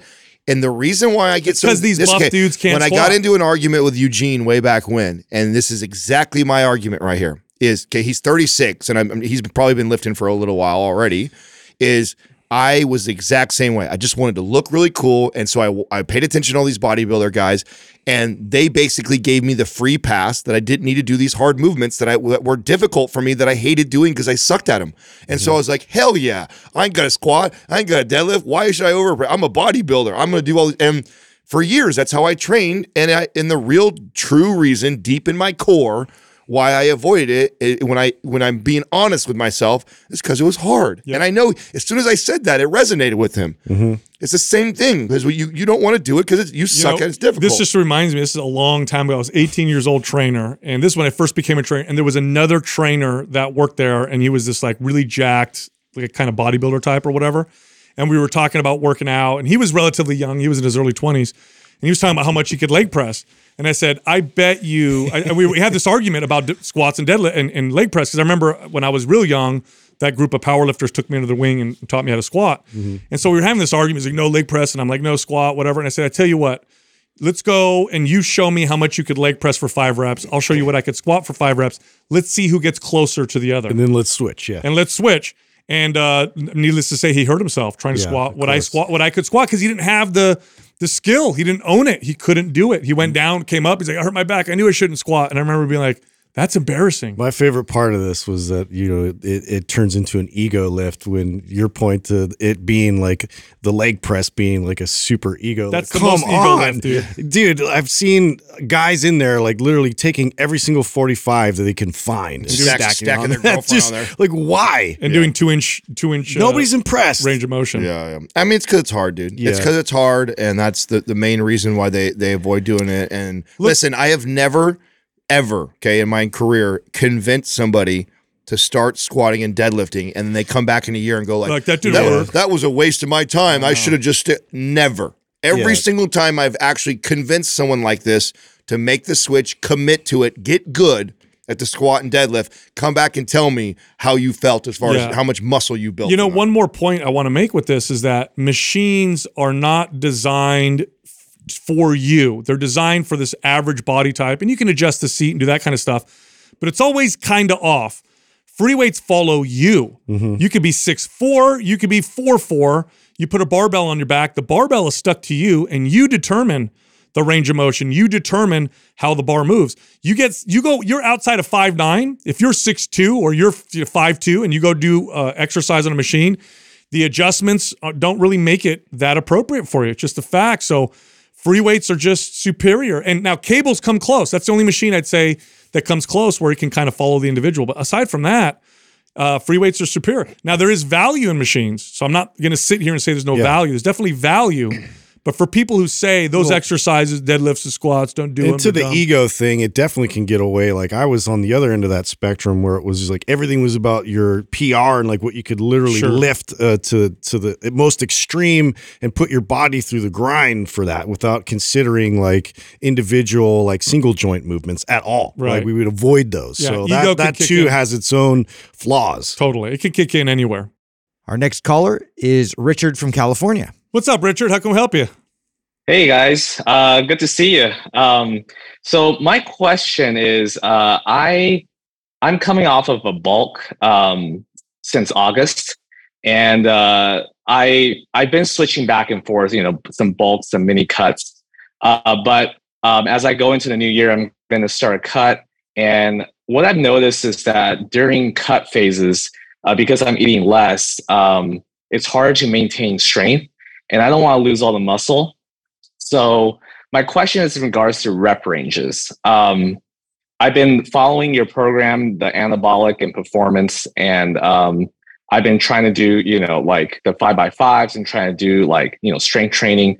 But I'm wondering about when I go into a cut, is it better to do like lower weights with more reps or try to maintain the strength so I don't lose that much muscle? So that's my question. What's the optimal range? Yes to both. Yeah. So the same rules apply that would apply to when you're in a surplus, is that you want to cycle through and phase your workouts because your body does get adapted to a specific rep range and it stops becoming or it can start to stop becoming an effective muscle building signal. So in other words, 3 weeks of 5 reps, follow that up with 3 weeks of 10 reps. Of course, adjust the weight accordingly, right? And then follow that up with 3 weeks of 15 reps and then go back to the lower reps. So you want to cycle through, and it doesn't matter whether you're cutting or bulking. Now, the only caveat I'll give you is that you really have to deal with the psychological aspect of cutting. You are not going to be able to lift as heavy, even if you don't lose any muscle, just because you have less energy, okay? Because I'll be weaker when I go on a low-calorie diet before I ever lose any muscle at all, just because don't have the same capacity with energy. So keep that in mind. Don't pay attention so much to the weight that you're lifting because it's probably going to go down. But that's not necessary. It's somewhat expected. So the part that you touched on with the psychological part That to me this is where the answer lies for the individual, because yes, the truth is both have value. The idea is to always be phasing out of reps no matter where you're at in your diet cycle or whatever like that. But I do encourage people to, hey, run MAPS Anabolic phase 1 and run it one time through with a bulk, run it another time through a cut, do the same thing in phase 3, try both ways. And the thing that I want you to pay attention to more than anything else is psychologically what happens to you. Because when you identify as the strong guy and you really like pushing weight and you're in a cut and you're in a phase where you have to lift heavy, sometimes that will fuck people up psychologically. And then they end up doing stupid shit where they load the bar too much, they end up hurting themselves, or they screw up on their diet because they get frustrated because they're not seeing the strength gains anymore, or they're seeing it go down. So how you see yourself react psychologically, I think, is the answer to how you should run during that. Personally, okay, what I have found is when I am especially when I was competing and I was in a hard cut for a long time, it is inevitable. I almost feel like I'm getting weaker week over week, and that could really kind of fuck with you mentally, to getting weaker and weaker. So that is when I tend to taper off of doing a lot of my big lifts where I'm trying to push heavy weight, and I focus more on the hypertrophy and the pump and slowing down the tempo. And so I love to start playing with things like that where the weight doesn't matter as much. Like if all of a sudden you guys hear us talk about things like, when was the last time you did like a 6-second negative, or when have you done like a pause squat, or you do like these isometric type of exercise in there? I like to start to incorporate stuff like that in a cut, because then it takes me away from like thinking about, man, last week when I was bench pressing, I was doing 225 and now I can only do 180. Like that messes with my head. So I try and switch my programming up to things that are less focused on weight, but still are sending a novel stimulus to my body. So it's sending a signal that my body wants to build muscle, even though I know it's not going to, because I'm reducing calories. And really, there's no science to support why I do that or why it's better, other than the psychological game that I'm playing with myself. Does that make sense? Yeah, that makes sense. So I guess what I'm hearing is that you want to maintain a novelty through the cut, so that the body is still responding to preserving the muscle, and maybe not so much like, oh, I gotta PR during a cut.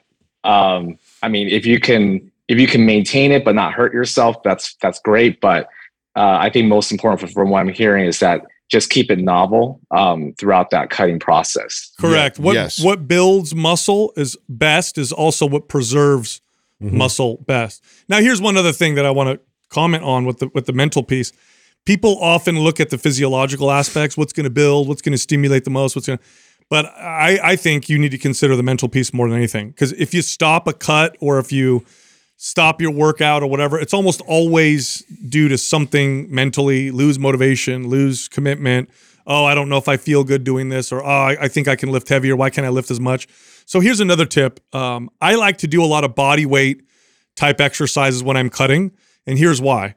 When I do pull-ups, if I lose 5 pounds on the scale, I'm lifting less weight when I do a pull-up. And so I notice that I feel like I get to do the same amount of reps. So it doesn't mess with me as much, right? I like to do body weight dips when I'm in a cut. And I'll use weight around my waist. And it's like, wow, I can lift. I'm on a cut and I'm lifting a heavier dumbbell than I did before. Well, yeah, I'm 10 pounds lighter too, right? So you got to, and I know talking about it sounds silly, but put yourself in that position, and you know what that feels like. So that's the most important thing to consider, I would say. But yeah, what builds muscle the best is what also preserves muscle the best. So consider that. Great. All right. Thanks, guys. You got it, man. Thanks, Richard.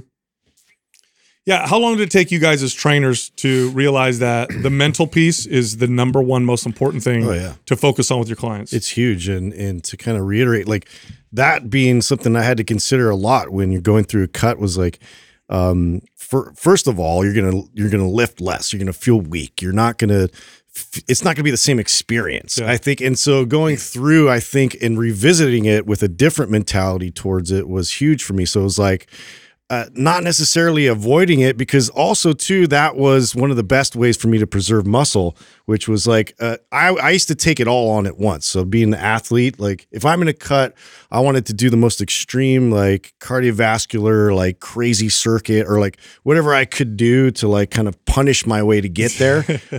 And so, but I would lose muscle, as I would go through that cutting process and not get to that desired outcome. And so, to train my mind to stay in those same lifts, but realize I'm going to be weaker in those lifts was part of the training. I mean, I think so much of this lifelong fitness game that we play, as far as like, so much of it's psychological. It's 95% of it. So that's why too, I think I get really frustrated sometimes when we had the last caller with like the coach, where we're like battling like over like just stupid, like splitting hair difference type of arguments, when it's like really, the big argument is like figuring out how this person ticks and what motivates them and what keeps them going and what discourages them and why do they quit normally, and like piecing that all together. And I think as an individual who's listening, like that's trying to figure this out, like that you have to always be factoring that in too. Yep. It's not just, oh, this is the best exercise for this, or this study says that when you're in a cut, you do this and this response. It's like, well, wait a second. Like that only applies if you're perfect about following everything to a T, which I've yet to meet anybody who's like that. Yeah, most people, most people are inconsistent. Most people fall off. Most people get discouraged. And so it's like, you got to factor all those things in when you make decisions like this. And so I just learned over time that, man, when I was cutting, because I have this issue with building muscle, and I used to think that my muscle would fall off my body. Think about a guy who works so hard to build muscle, and then he goes in a cut, and then he's seeing his bench press go down every single week. Like that would fuck with me, and then I would fall off the diet. I go right back to oh crap, gotta get back in a bulk. Yeah, I go right back in a bulk because of that. Yep. So even if that was the best thing for me to do, that bench press, because I've learned that lesson so many times, I know, like, you know what, this is a good time for me to do push-ups, or isometrics, or do things that like I don't have like this arbitrary like number that I know is like, oh, I'm strong when I bench press this. Well, I don't have that for body weight push-ups or suspension trainer push-ups or like weird exercises. What else I used to do to and I do this even now to this day to help with the psychological piece. When I'm cutting, this is when I'm more likely to work out in a tank top, because I can see the definition, so I don't worry so much about the weight. When I'm bulking, sweater, long sleeve shirt, whatever, because I don't care. It's just about how much weight I can lift. Yeah. And it was just something I figured out years ago. It's like, well, okay, if I can see the definition, I'm not as disappointed that just a sweater wife beater. Yes, that's both. Best of both ways. I used to use creatine like this. So this was like creatine in the cut to help. Yeah. So I would actually not use creatine consistently, and I'd save it for the cuts for a show. And I would then start to do it. So I'd get a little bit of, the loading of the water in my muscles. And so I'd get a little fuller look and do the same thing. Or you could be like me and just always use creatine, because who cares? Maximize it all, Our next caller is Louis from the Philippines. Louis, what's happening? How can we help you? Hey guys, how are you guys doing today? Good. Great. This is awesome, man. So of course, before I get to my question, I just want to express like how much you guys have really changed my life and how I get to live. Like, obviously, I found you guys for the fitness and for the health, but the lessons I've learned have transcended so much past that. And just a special shout out as well, because you guys talk so much about fatherhood and being a husband. And even for as young as I am, I think that I'm really learning things that I do hope to apply in the future if ever I am lucky enough to become a father as well. So awesome. The rabbit hole I've really jumped into ever since listening to you guys have really been a blessing. So thank you guys. Good man. Thank you. That's great, man. Yeah, a lot more conspiracy theories as well after listening to you guys. Yeah. All right, but I'm gonna get to my question. So I'm 21 years old, and I'm a graduating engineering student, and I'm about to enter 5 months of very heavy review classes for my upcoming licensure exams or board exams. So to give you guys some perspective on that, these review classes are about 5 days a week of lectures and practice exams. But beyond that, people generally do study all day, every day for 5 months straight. And a lot of my upperclassmen have warned me that this kind of becomes your life. No real choice there. And it can be very difficult to balance other things with the workload and amount of topics that's necessary for us. So with this, I've been consistently training for about 2 years now. And over the past year, I've ran anabolic twice, and I went on to performance, and I actually just ended aesthetics a while ago. And my original goal, or my original plan rather, was to get power lift because I really just wanted to focus on getting as strong as possible. But now I'm not quite sure if this temporary shift in lifestyle and a whole lot of added stress from the review classes would be complemented by a program so focused on percentages and maxing out for a competition. But that being said, I'm definitely not looking to compete in anything. I just want to get as strong as possible. But my question is, how should I change my training and nutrition in what's probably going to be the most stressful 5 months of my life so far? And is it still realistic to focus solely on strength, or should I just look to maintain general health for now? What a great question. Great question. Yeah, Maps, very Maps well. 15 though, for sure. That's it. Maps 15. When do you start this period of 5 months of study? When does it start? January 4. Oh, January 4th. Okay, so up until then, you can train like you normally are. But once you get there, MAPS 15 would be the perfect program for you. You're absolutely right. The stress, because your body, yes, there's different kinds of stresses, but they do all accumulate. So mental and emotional stress can definitely accumulate and take away from your body's ability to handle physical stress. And if you throw too much physical stress on your body during that period of time, you're going to suffer both physically and even mentally. So it could actually hurt your ability to do things like study, take tests. You'll notice your sleep will get worse, and then it kind of becomes this downward spiral. MAPS 15 would be absolutely perfect because you get to be active every single day. There's still a good strength focus on it, and it's easy to stay consistent, and it should not take away from your ability to do what you're doing with your studies for that 5 month period. Do you have MAPS 15? No, I do not. Okay, we'll send that to you. And there's two versions of it. The first one is at home. The second one is more advanced, where you use barbells. With your experience, if going to the gym or is not an issue for you, or you have a barbell accessible at home, I would say go with the advanced version just because of your experience.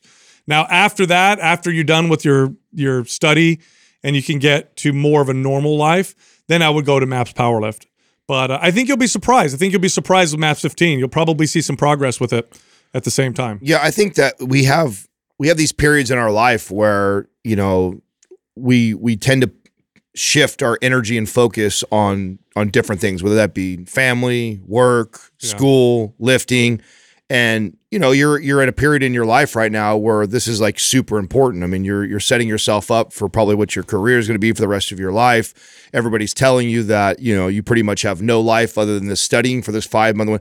There's no reason for you to try and also, you know, kick your ass in the gym during that same period of time. If there was ever a period of time when you say, you know what, this is where I'm going to scale back on that, do what I need to do to maintain, because I care about health. I want energy. I want mental clarity. I want to be strong. And so you don't just write it off and say, fuck it, don't do anything and just eat like shit. And because that will actually impede on your learning and actually you being productive at your school.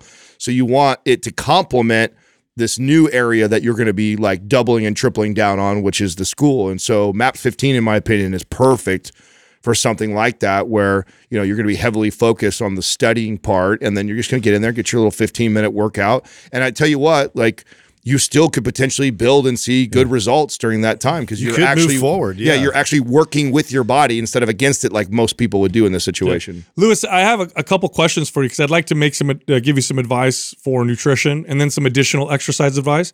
Have you ever tried like a ketogenic diet or really low carbohydrate diet to see how it affects you mentally? No, I've never done low carb or anything like that. Okay, so for some people, this is the opposite. You have a little bit of time though, because you have till the beginning of January. See if you can get yourself into ketosis. So go low carbohydrate, no carbohydrates, high fat, high protein. Make sure you eat enough sodium. A lot of people make a mistake when they do this because you lose a lot of water. So make sure you have a decent amount of sodium in your diet, and see if you notice improvements in your cognitive function. If you do, that would be the diet that I would recommend during that period of time. Now, I notice improvements in cognitive function. So if I had to go through a 5 month period where I'm going to be testing my mental acuity, my ability to remember things, that kind of stuff, I would do a ketogenic diet. You have some time to experiment. It would probably take you about 3-4 days to get into ketosis, and maybe 3-4 days to adjust after that. So you're looking at a week or two. and then you'll know like, oh, I feel better or I feel worse, and then go back to how you were. Yeah, if anything, it's a valuable tool. If you go through that process, you realize it does help with your mental clarity, your sharpness, to use that to kind of prep in towards like a big test or like, something like that where you're going to need that extra bit of performance cognitively. So, that's just something cool to consider that, we can manipulate these things and find out what works best for our body for very specific needs. So I piggyback on that. Yeah. Now the other thing I would say with activity is, okay, let's say you follow MAPS 15 and you're doing 15 to 20 minute workout every single day. Then the rest of the day you're sitting down and you're studying. Make sure every 40 minutes or so you stand up and you do about 1 minute of activity. So it could be standing squats, it could be band presses, it could be push-ups, it could be a walk. But studies show that interrupting your that long periods of sitting every 40 to 60 minutes or so improves your ability to learn, improves your ability to retain information, and it keeps you sharp. So again, every 40 minutes or every 60 minutes, stand up, give yourself 60 seconds of something, and then sit back down. And you'll find that you'll be a lot better. You'll be able to remember things and be able to do a lot better with your mental tasks. That's awesome, guys. I'll definitely try and do that. But is that something I can just jump right into, or is that something I have to kind of transition to? No. You do it now. If you're sitting down for longer than an hour, stand up literally 60 seconds. In fact, I just pulled up a study that I'm going to talk about in one of our episodes that showed that this makes a significant improvement in a person's ability to retain information. Literally, you stand up, and for 60 seconds, it doesn't have to be a hard workout. You just move. So you do 60 seconds of stretching or standing squats or some push-ups. You can walk around the block. You go for a walk and then come right back. That makes a huge difference with your ability to learn and retain information. And even creativity. They actually show improved creativity as well. Do you have MAPS 15, by the way? No, I do not. What about MAPS Powerlift? No, I don't either. All right, I'll send you MAPS 15, okay? After that, after you're done with your 5 months of study, then I think you can get into MAPS Powerlift. But I'll send you MAPS 15 right now. That's awesome. Thank you guys so much, man. You got it, man. Lewis. Thanks for calling in. Thanks for listening. I have a follow-up question if you guys don't mind. Yeah, sure. Just some context. Like after listening to you guys, I've reverse dieted from eating just above 1,000 calories a day to eating around 22 to 2,300 calories a day. And I noticed that I've stalled at around this point. And if I go anywhere beyond that, I just see a lot more rapid weight gain, which is not that favorable. So I was just wondering, is this stall in calories a sign that I'm not building as much muscle? Or is it just like this is like a threshold that my body can handle right now? Yeah, it's a threshold that your current body with your current level of activity and the current context of your life can handle. We can't infinitely reverse diet, but your lifestyle, your muscle mass, your hormones, your stress, all those things will affect this.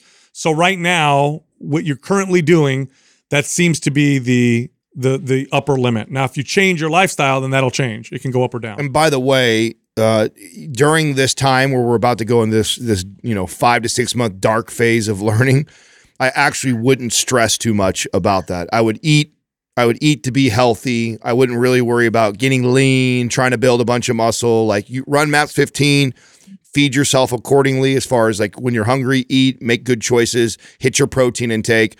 But this is not the time that I would be kind of manipulating that. When you get out of that 5 to 6 month phase and go into powerlift, then I would try and get you to increase calories and really get after powerlift. That would be a good time to do that, yeah. And I'm just taking a guess because of what you do.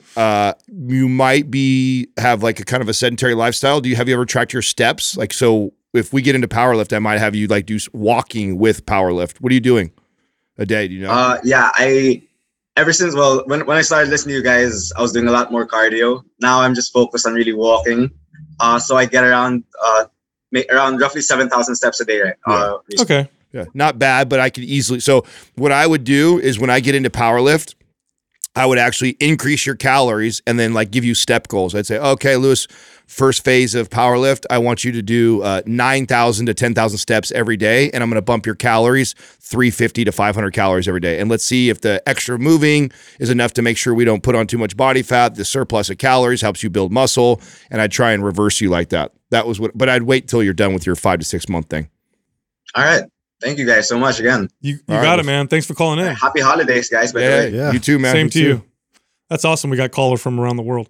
You know, when it comes to like diet for, I guess, mental performance, I mean, I know for me, if I go a lot of vegetables, well-cooked vegetables, high fat, high protein, low to no carbohydrates, I am absolute sharpest. Fasting is even better than that, unfortunately. But the only problem with fasting, you can't fast for obviously forever. But if I did like a 24-hour fast and then you had me have to do some kind of mental performance task, I'm on fire. Yeah. So I've identified that, and this is good stuff to know for yourself because your life's going to change, and it's really cool when you can change your diet and your training to improve your life. Yeah, you can adjust things to really benefit wherever you are and whatever season of life you're in or whatever the focus is for performance, because performance can be in all kinds of different directions, even if it's relationships or something. Like, you know, I'm focused more on being flexible now because I want to, you know, build and foster a relationship with more people. And so I'm willing to kind of like include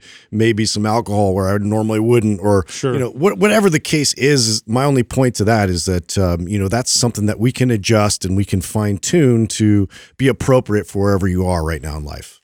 Our next caller is Marcus from Germany. Marcus, what's happening? How can we help you?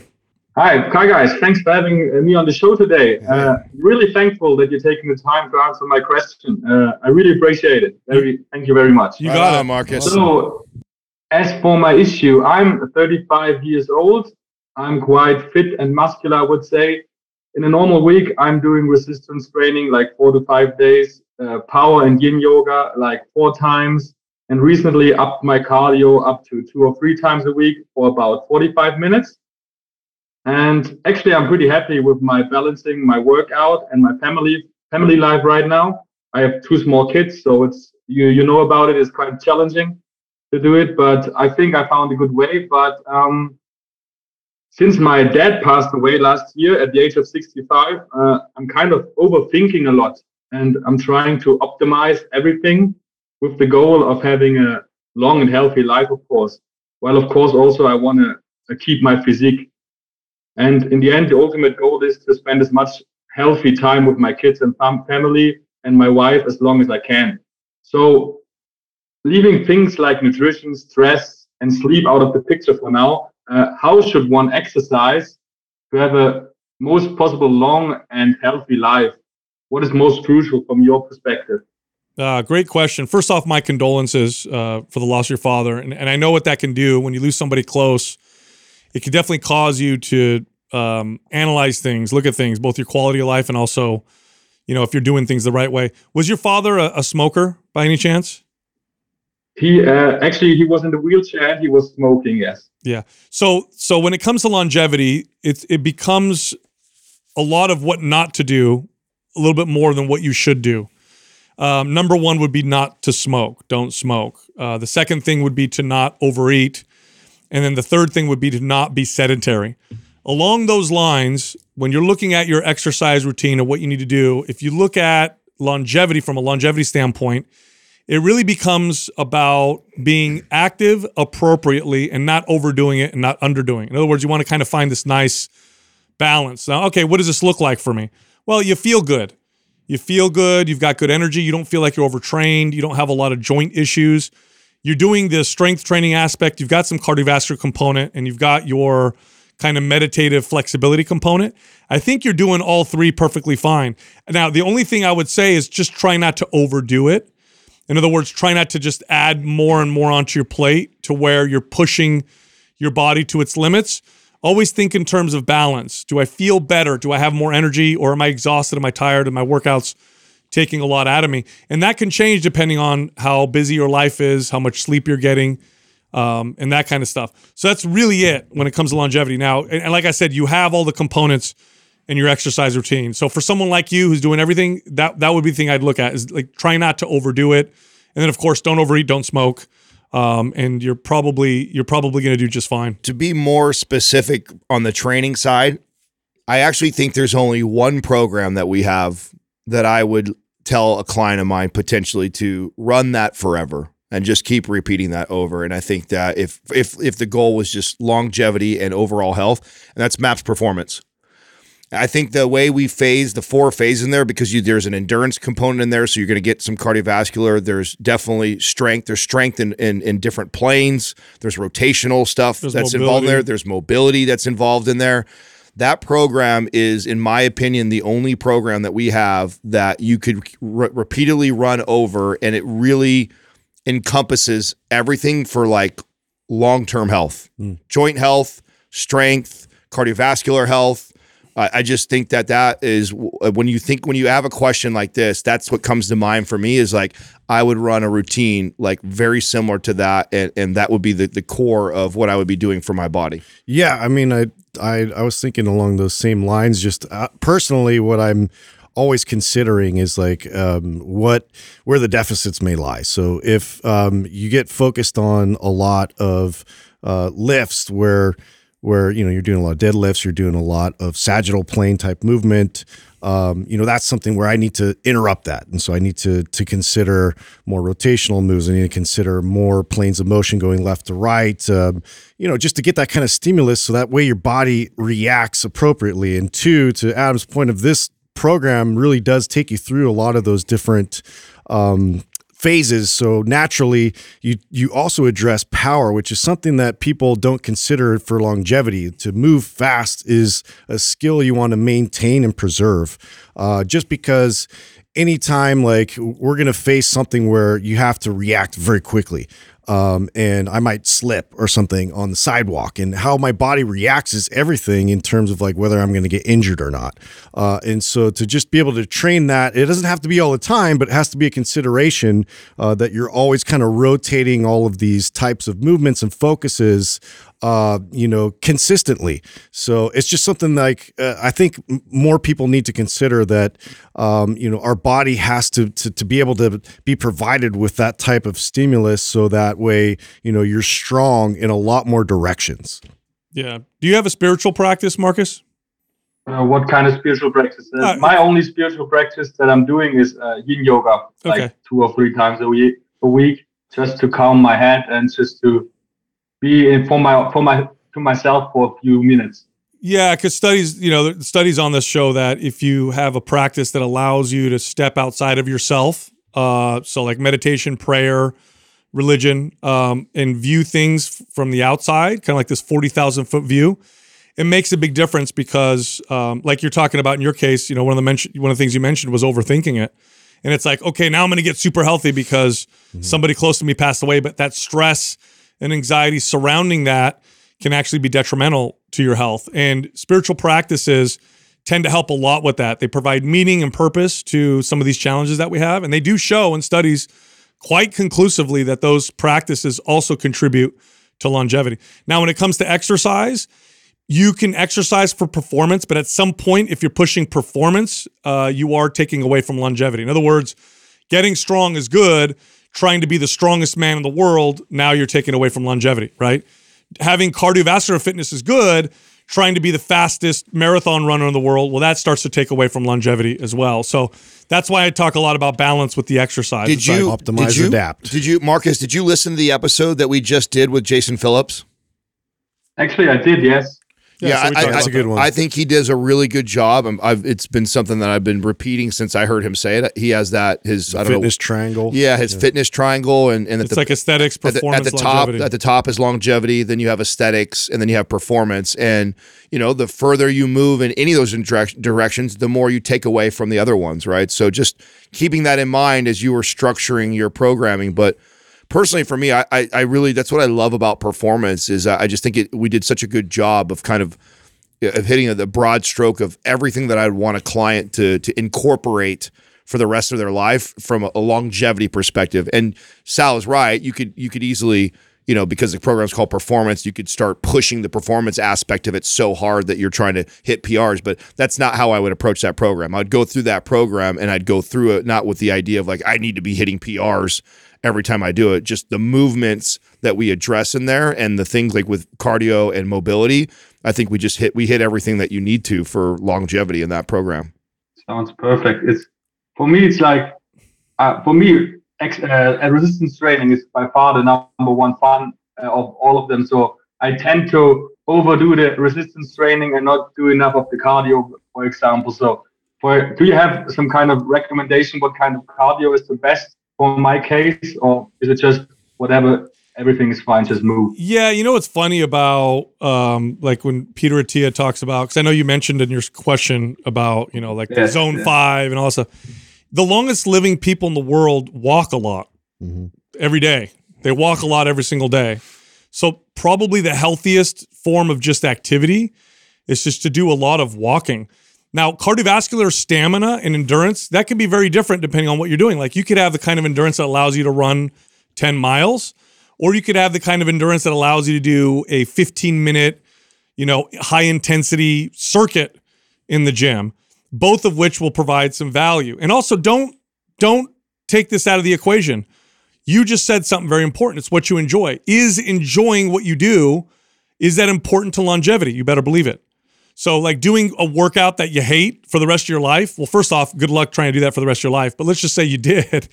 I think that would actually take away from longevity. Hating what you do all the time isn't very good for longevity. And studies will show there's a certain level of enjoyment that goes into longevity as well. So I do think you're overthinking it a little bit. Like if you like to strength train, there's nothing wrong with doing more strength training and less of the cardio stuff. You just don't want to be so cardiovascularly unfit that if you do more than 10 reps on a squat, you need to lay down on the ground for, you know, for 30 minutes, right? You want to have enough cardiovascular fitness to where you can work out, essentially. But, you know, going extreme in any other direction, I mean, it's not really necessary. I really think you're really hitting everything I would want you to hit as a client right now. I think all the things that you're incorporating, you're really hitting everything. And I think Justin actually made such a good point is that what you're doing is perfect. And then I would just be having a regular check-in with myself. Am I strong? Could I go for a run for, you know, a mile or two? Do I feel good? How do my joints feel? Yeah. How's my energy feel? Just checking in with yourself. And if you don't check one of those boxes, if you go like, you know what, my knees and hips have been really bothering me. Okay, well, I need to incorporate more mobility. Scale back maybe on some of my heavy lifting, include more mobility and focus more in that direction. Or maybe you're like, man, the other day I was playing with my kid and realized I was, you know, running out of air just running up the hill with him a little bit. Maybe I need to include a little bit of cardio now. And so I think you have a really good foundation of what you're doing. I think that you're probably your Achilles heel is overthinking it and stressing yourself that way. I don't think you need to do that, but have regular check-ins with yourself on those aspects of health, you know, the ability to rotate, the ability for your joints not to hurt, your ability to run for a mile, like. And if you can't answer yes to all of them, then okay, put a little focus in there. But if you can, then you're probably doing pretty damn good. Sounds very promising. Looks like I'm on the right track. You are, Marcus. We're gonna send you Maps Performance. All right, doing Marcus. good, man. It's amazing. Thanks a lot. You got it, man. Thanks for calling. Amazing. Thanks. Have a nice day. You too, man. You know, this longevity conversation, people can get so carried. He wasn't, right? I don't think he was getting carried away. Boy, people can get so carried away with it. Yeah. Like I met somebody in our space who was so obsessed with longevity because studies will show that eating super low calories, right? That is better for longevity. And man, I looked at this guy and he did not look good. He looked like he was dying. Eyes sunken. Isn't that what what's his name? Mark whatever was all about? And then didn't he get kicked out of that? Or not kicked out, but he stopped doing that so much. Mark Sisson? Yes. Really? Wasn't he hardcore, like super low cal? Like, you know, I think what you need to do is define life quality.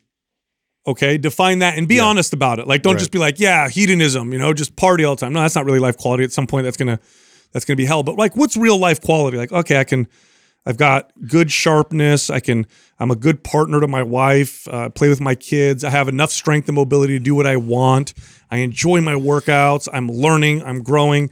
And that, I believe, is what we should focus on more than like, how can I live till I'm 110 years old? Because that can sometimes get carried away. Well, I just think that there's no like real blueprint, you know, for longevity. It's a check and balance situation. Yeah. Like there's always things that inevitably like fall off. And to be able to know how to navigate, I think, is everything. To be able to like adjust and to be able to put more emphasis in a certain direction. And so I just look at it as a revolving wheel, a constant. It's just something to always consider. If I'm like so focused on strength, you know, my joints are going to feel it. You know, if it, like to all those other points where if like I'm playing with my kids, I get tired. Like I just have to always keep that top of mind. Like I can adjust and I can move in a direction that's going to benefit me for wherever I am, and then I have to, you know, revisit that again. And I think that's the point, to Sal's point too, is that you don't want to over stress about that. You just check in every once in a while. You know, you're constantly just assessing and going like, oh, you know what? It's been a while since I've doing that. You don't need to stress about it every day. Like, oh, I'm not doing this. Oh, I'm not doing that. It's like there's always going to be something you're not doing enough of, right? Like it's inevitable. Don't be neurotic about it. Yeah, and so when it reveals itself in your life, then don't ignore it. Address it and then implement it, and then something else will reveal itself, and you just kind of ebb and flow like that. But I mean, do you guys agree? I really think that MAPS Performance, of all the programs we have, totally. If you were to tell someone, like, if someone said, okay, I'm only going to follow one program for the rest of my life, which one is just it? go through it over and over again? Over and over again. Yeah, it would be that one. Because it's got to be the most complete. I train my clients very similar to the MAPS. I really think that it addresses the big rocks for somebody who is looking for just overall strength, health, longevity, mobility. I just think that. And then again, like the studies are like, what actually becomes most important is not necessarily what you're doing, but what you're not doing.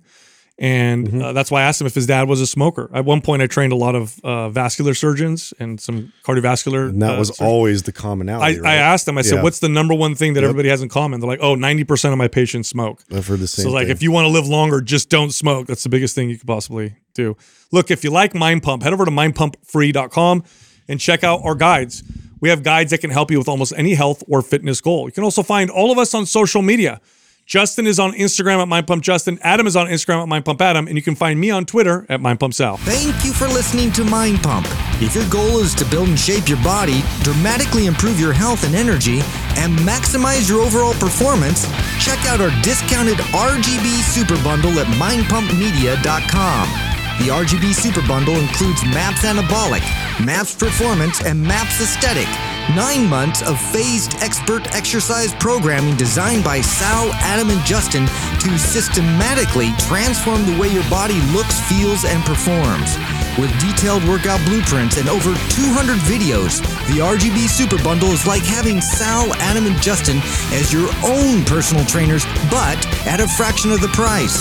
The RGB Super Bundle has a full 30-day money-back guarantee, and you can get it now, plus other valuable free resources at mindpumpmedia.com.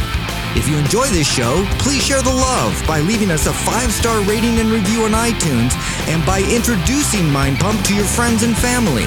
We thank you for your support, and until next time, this is Mind Pump.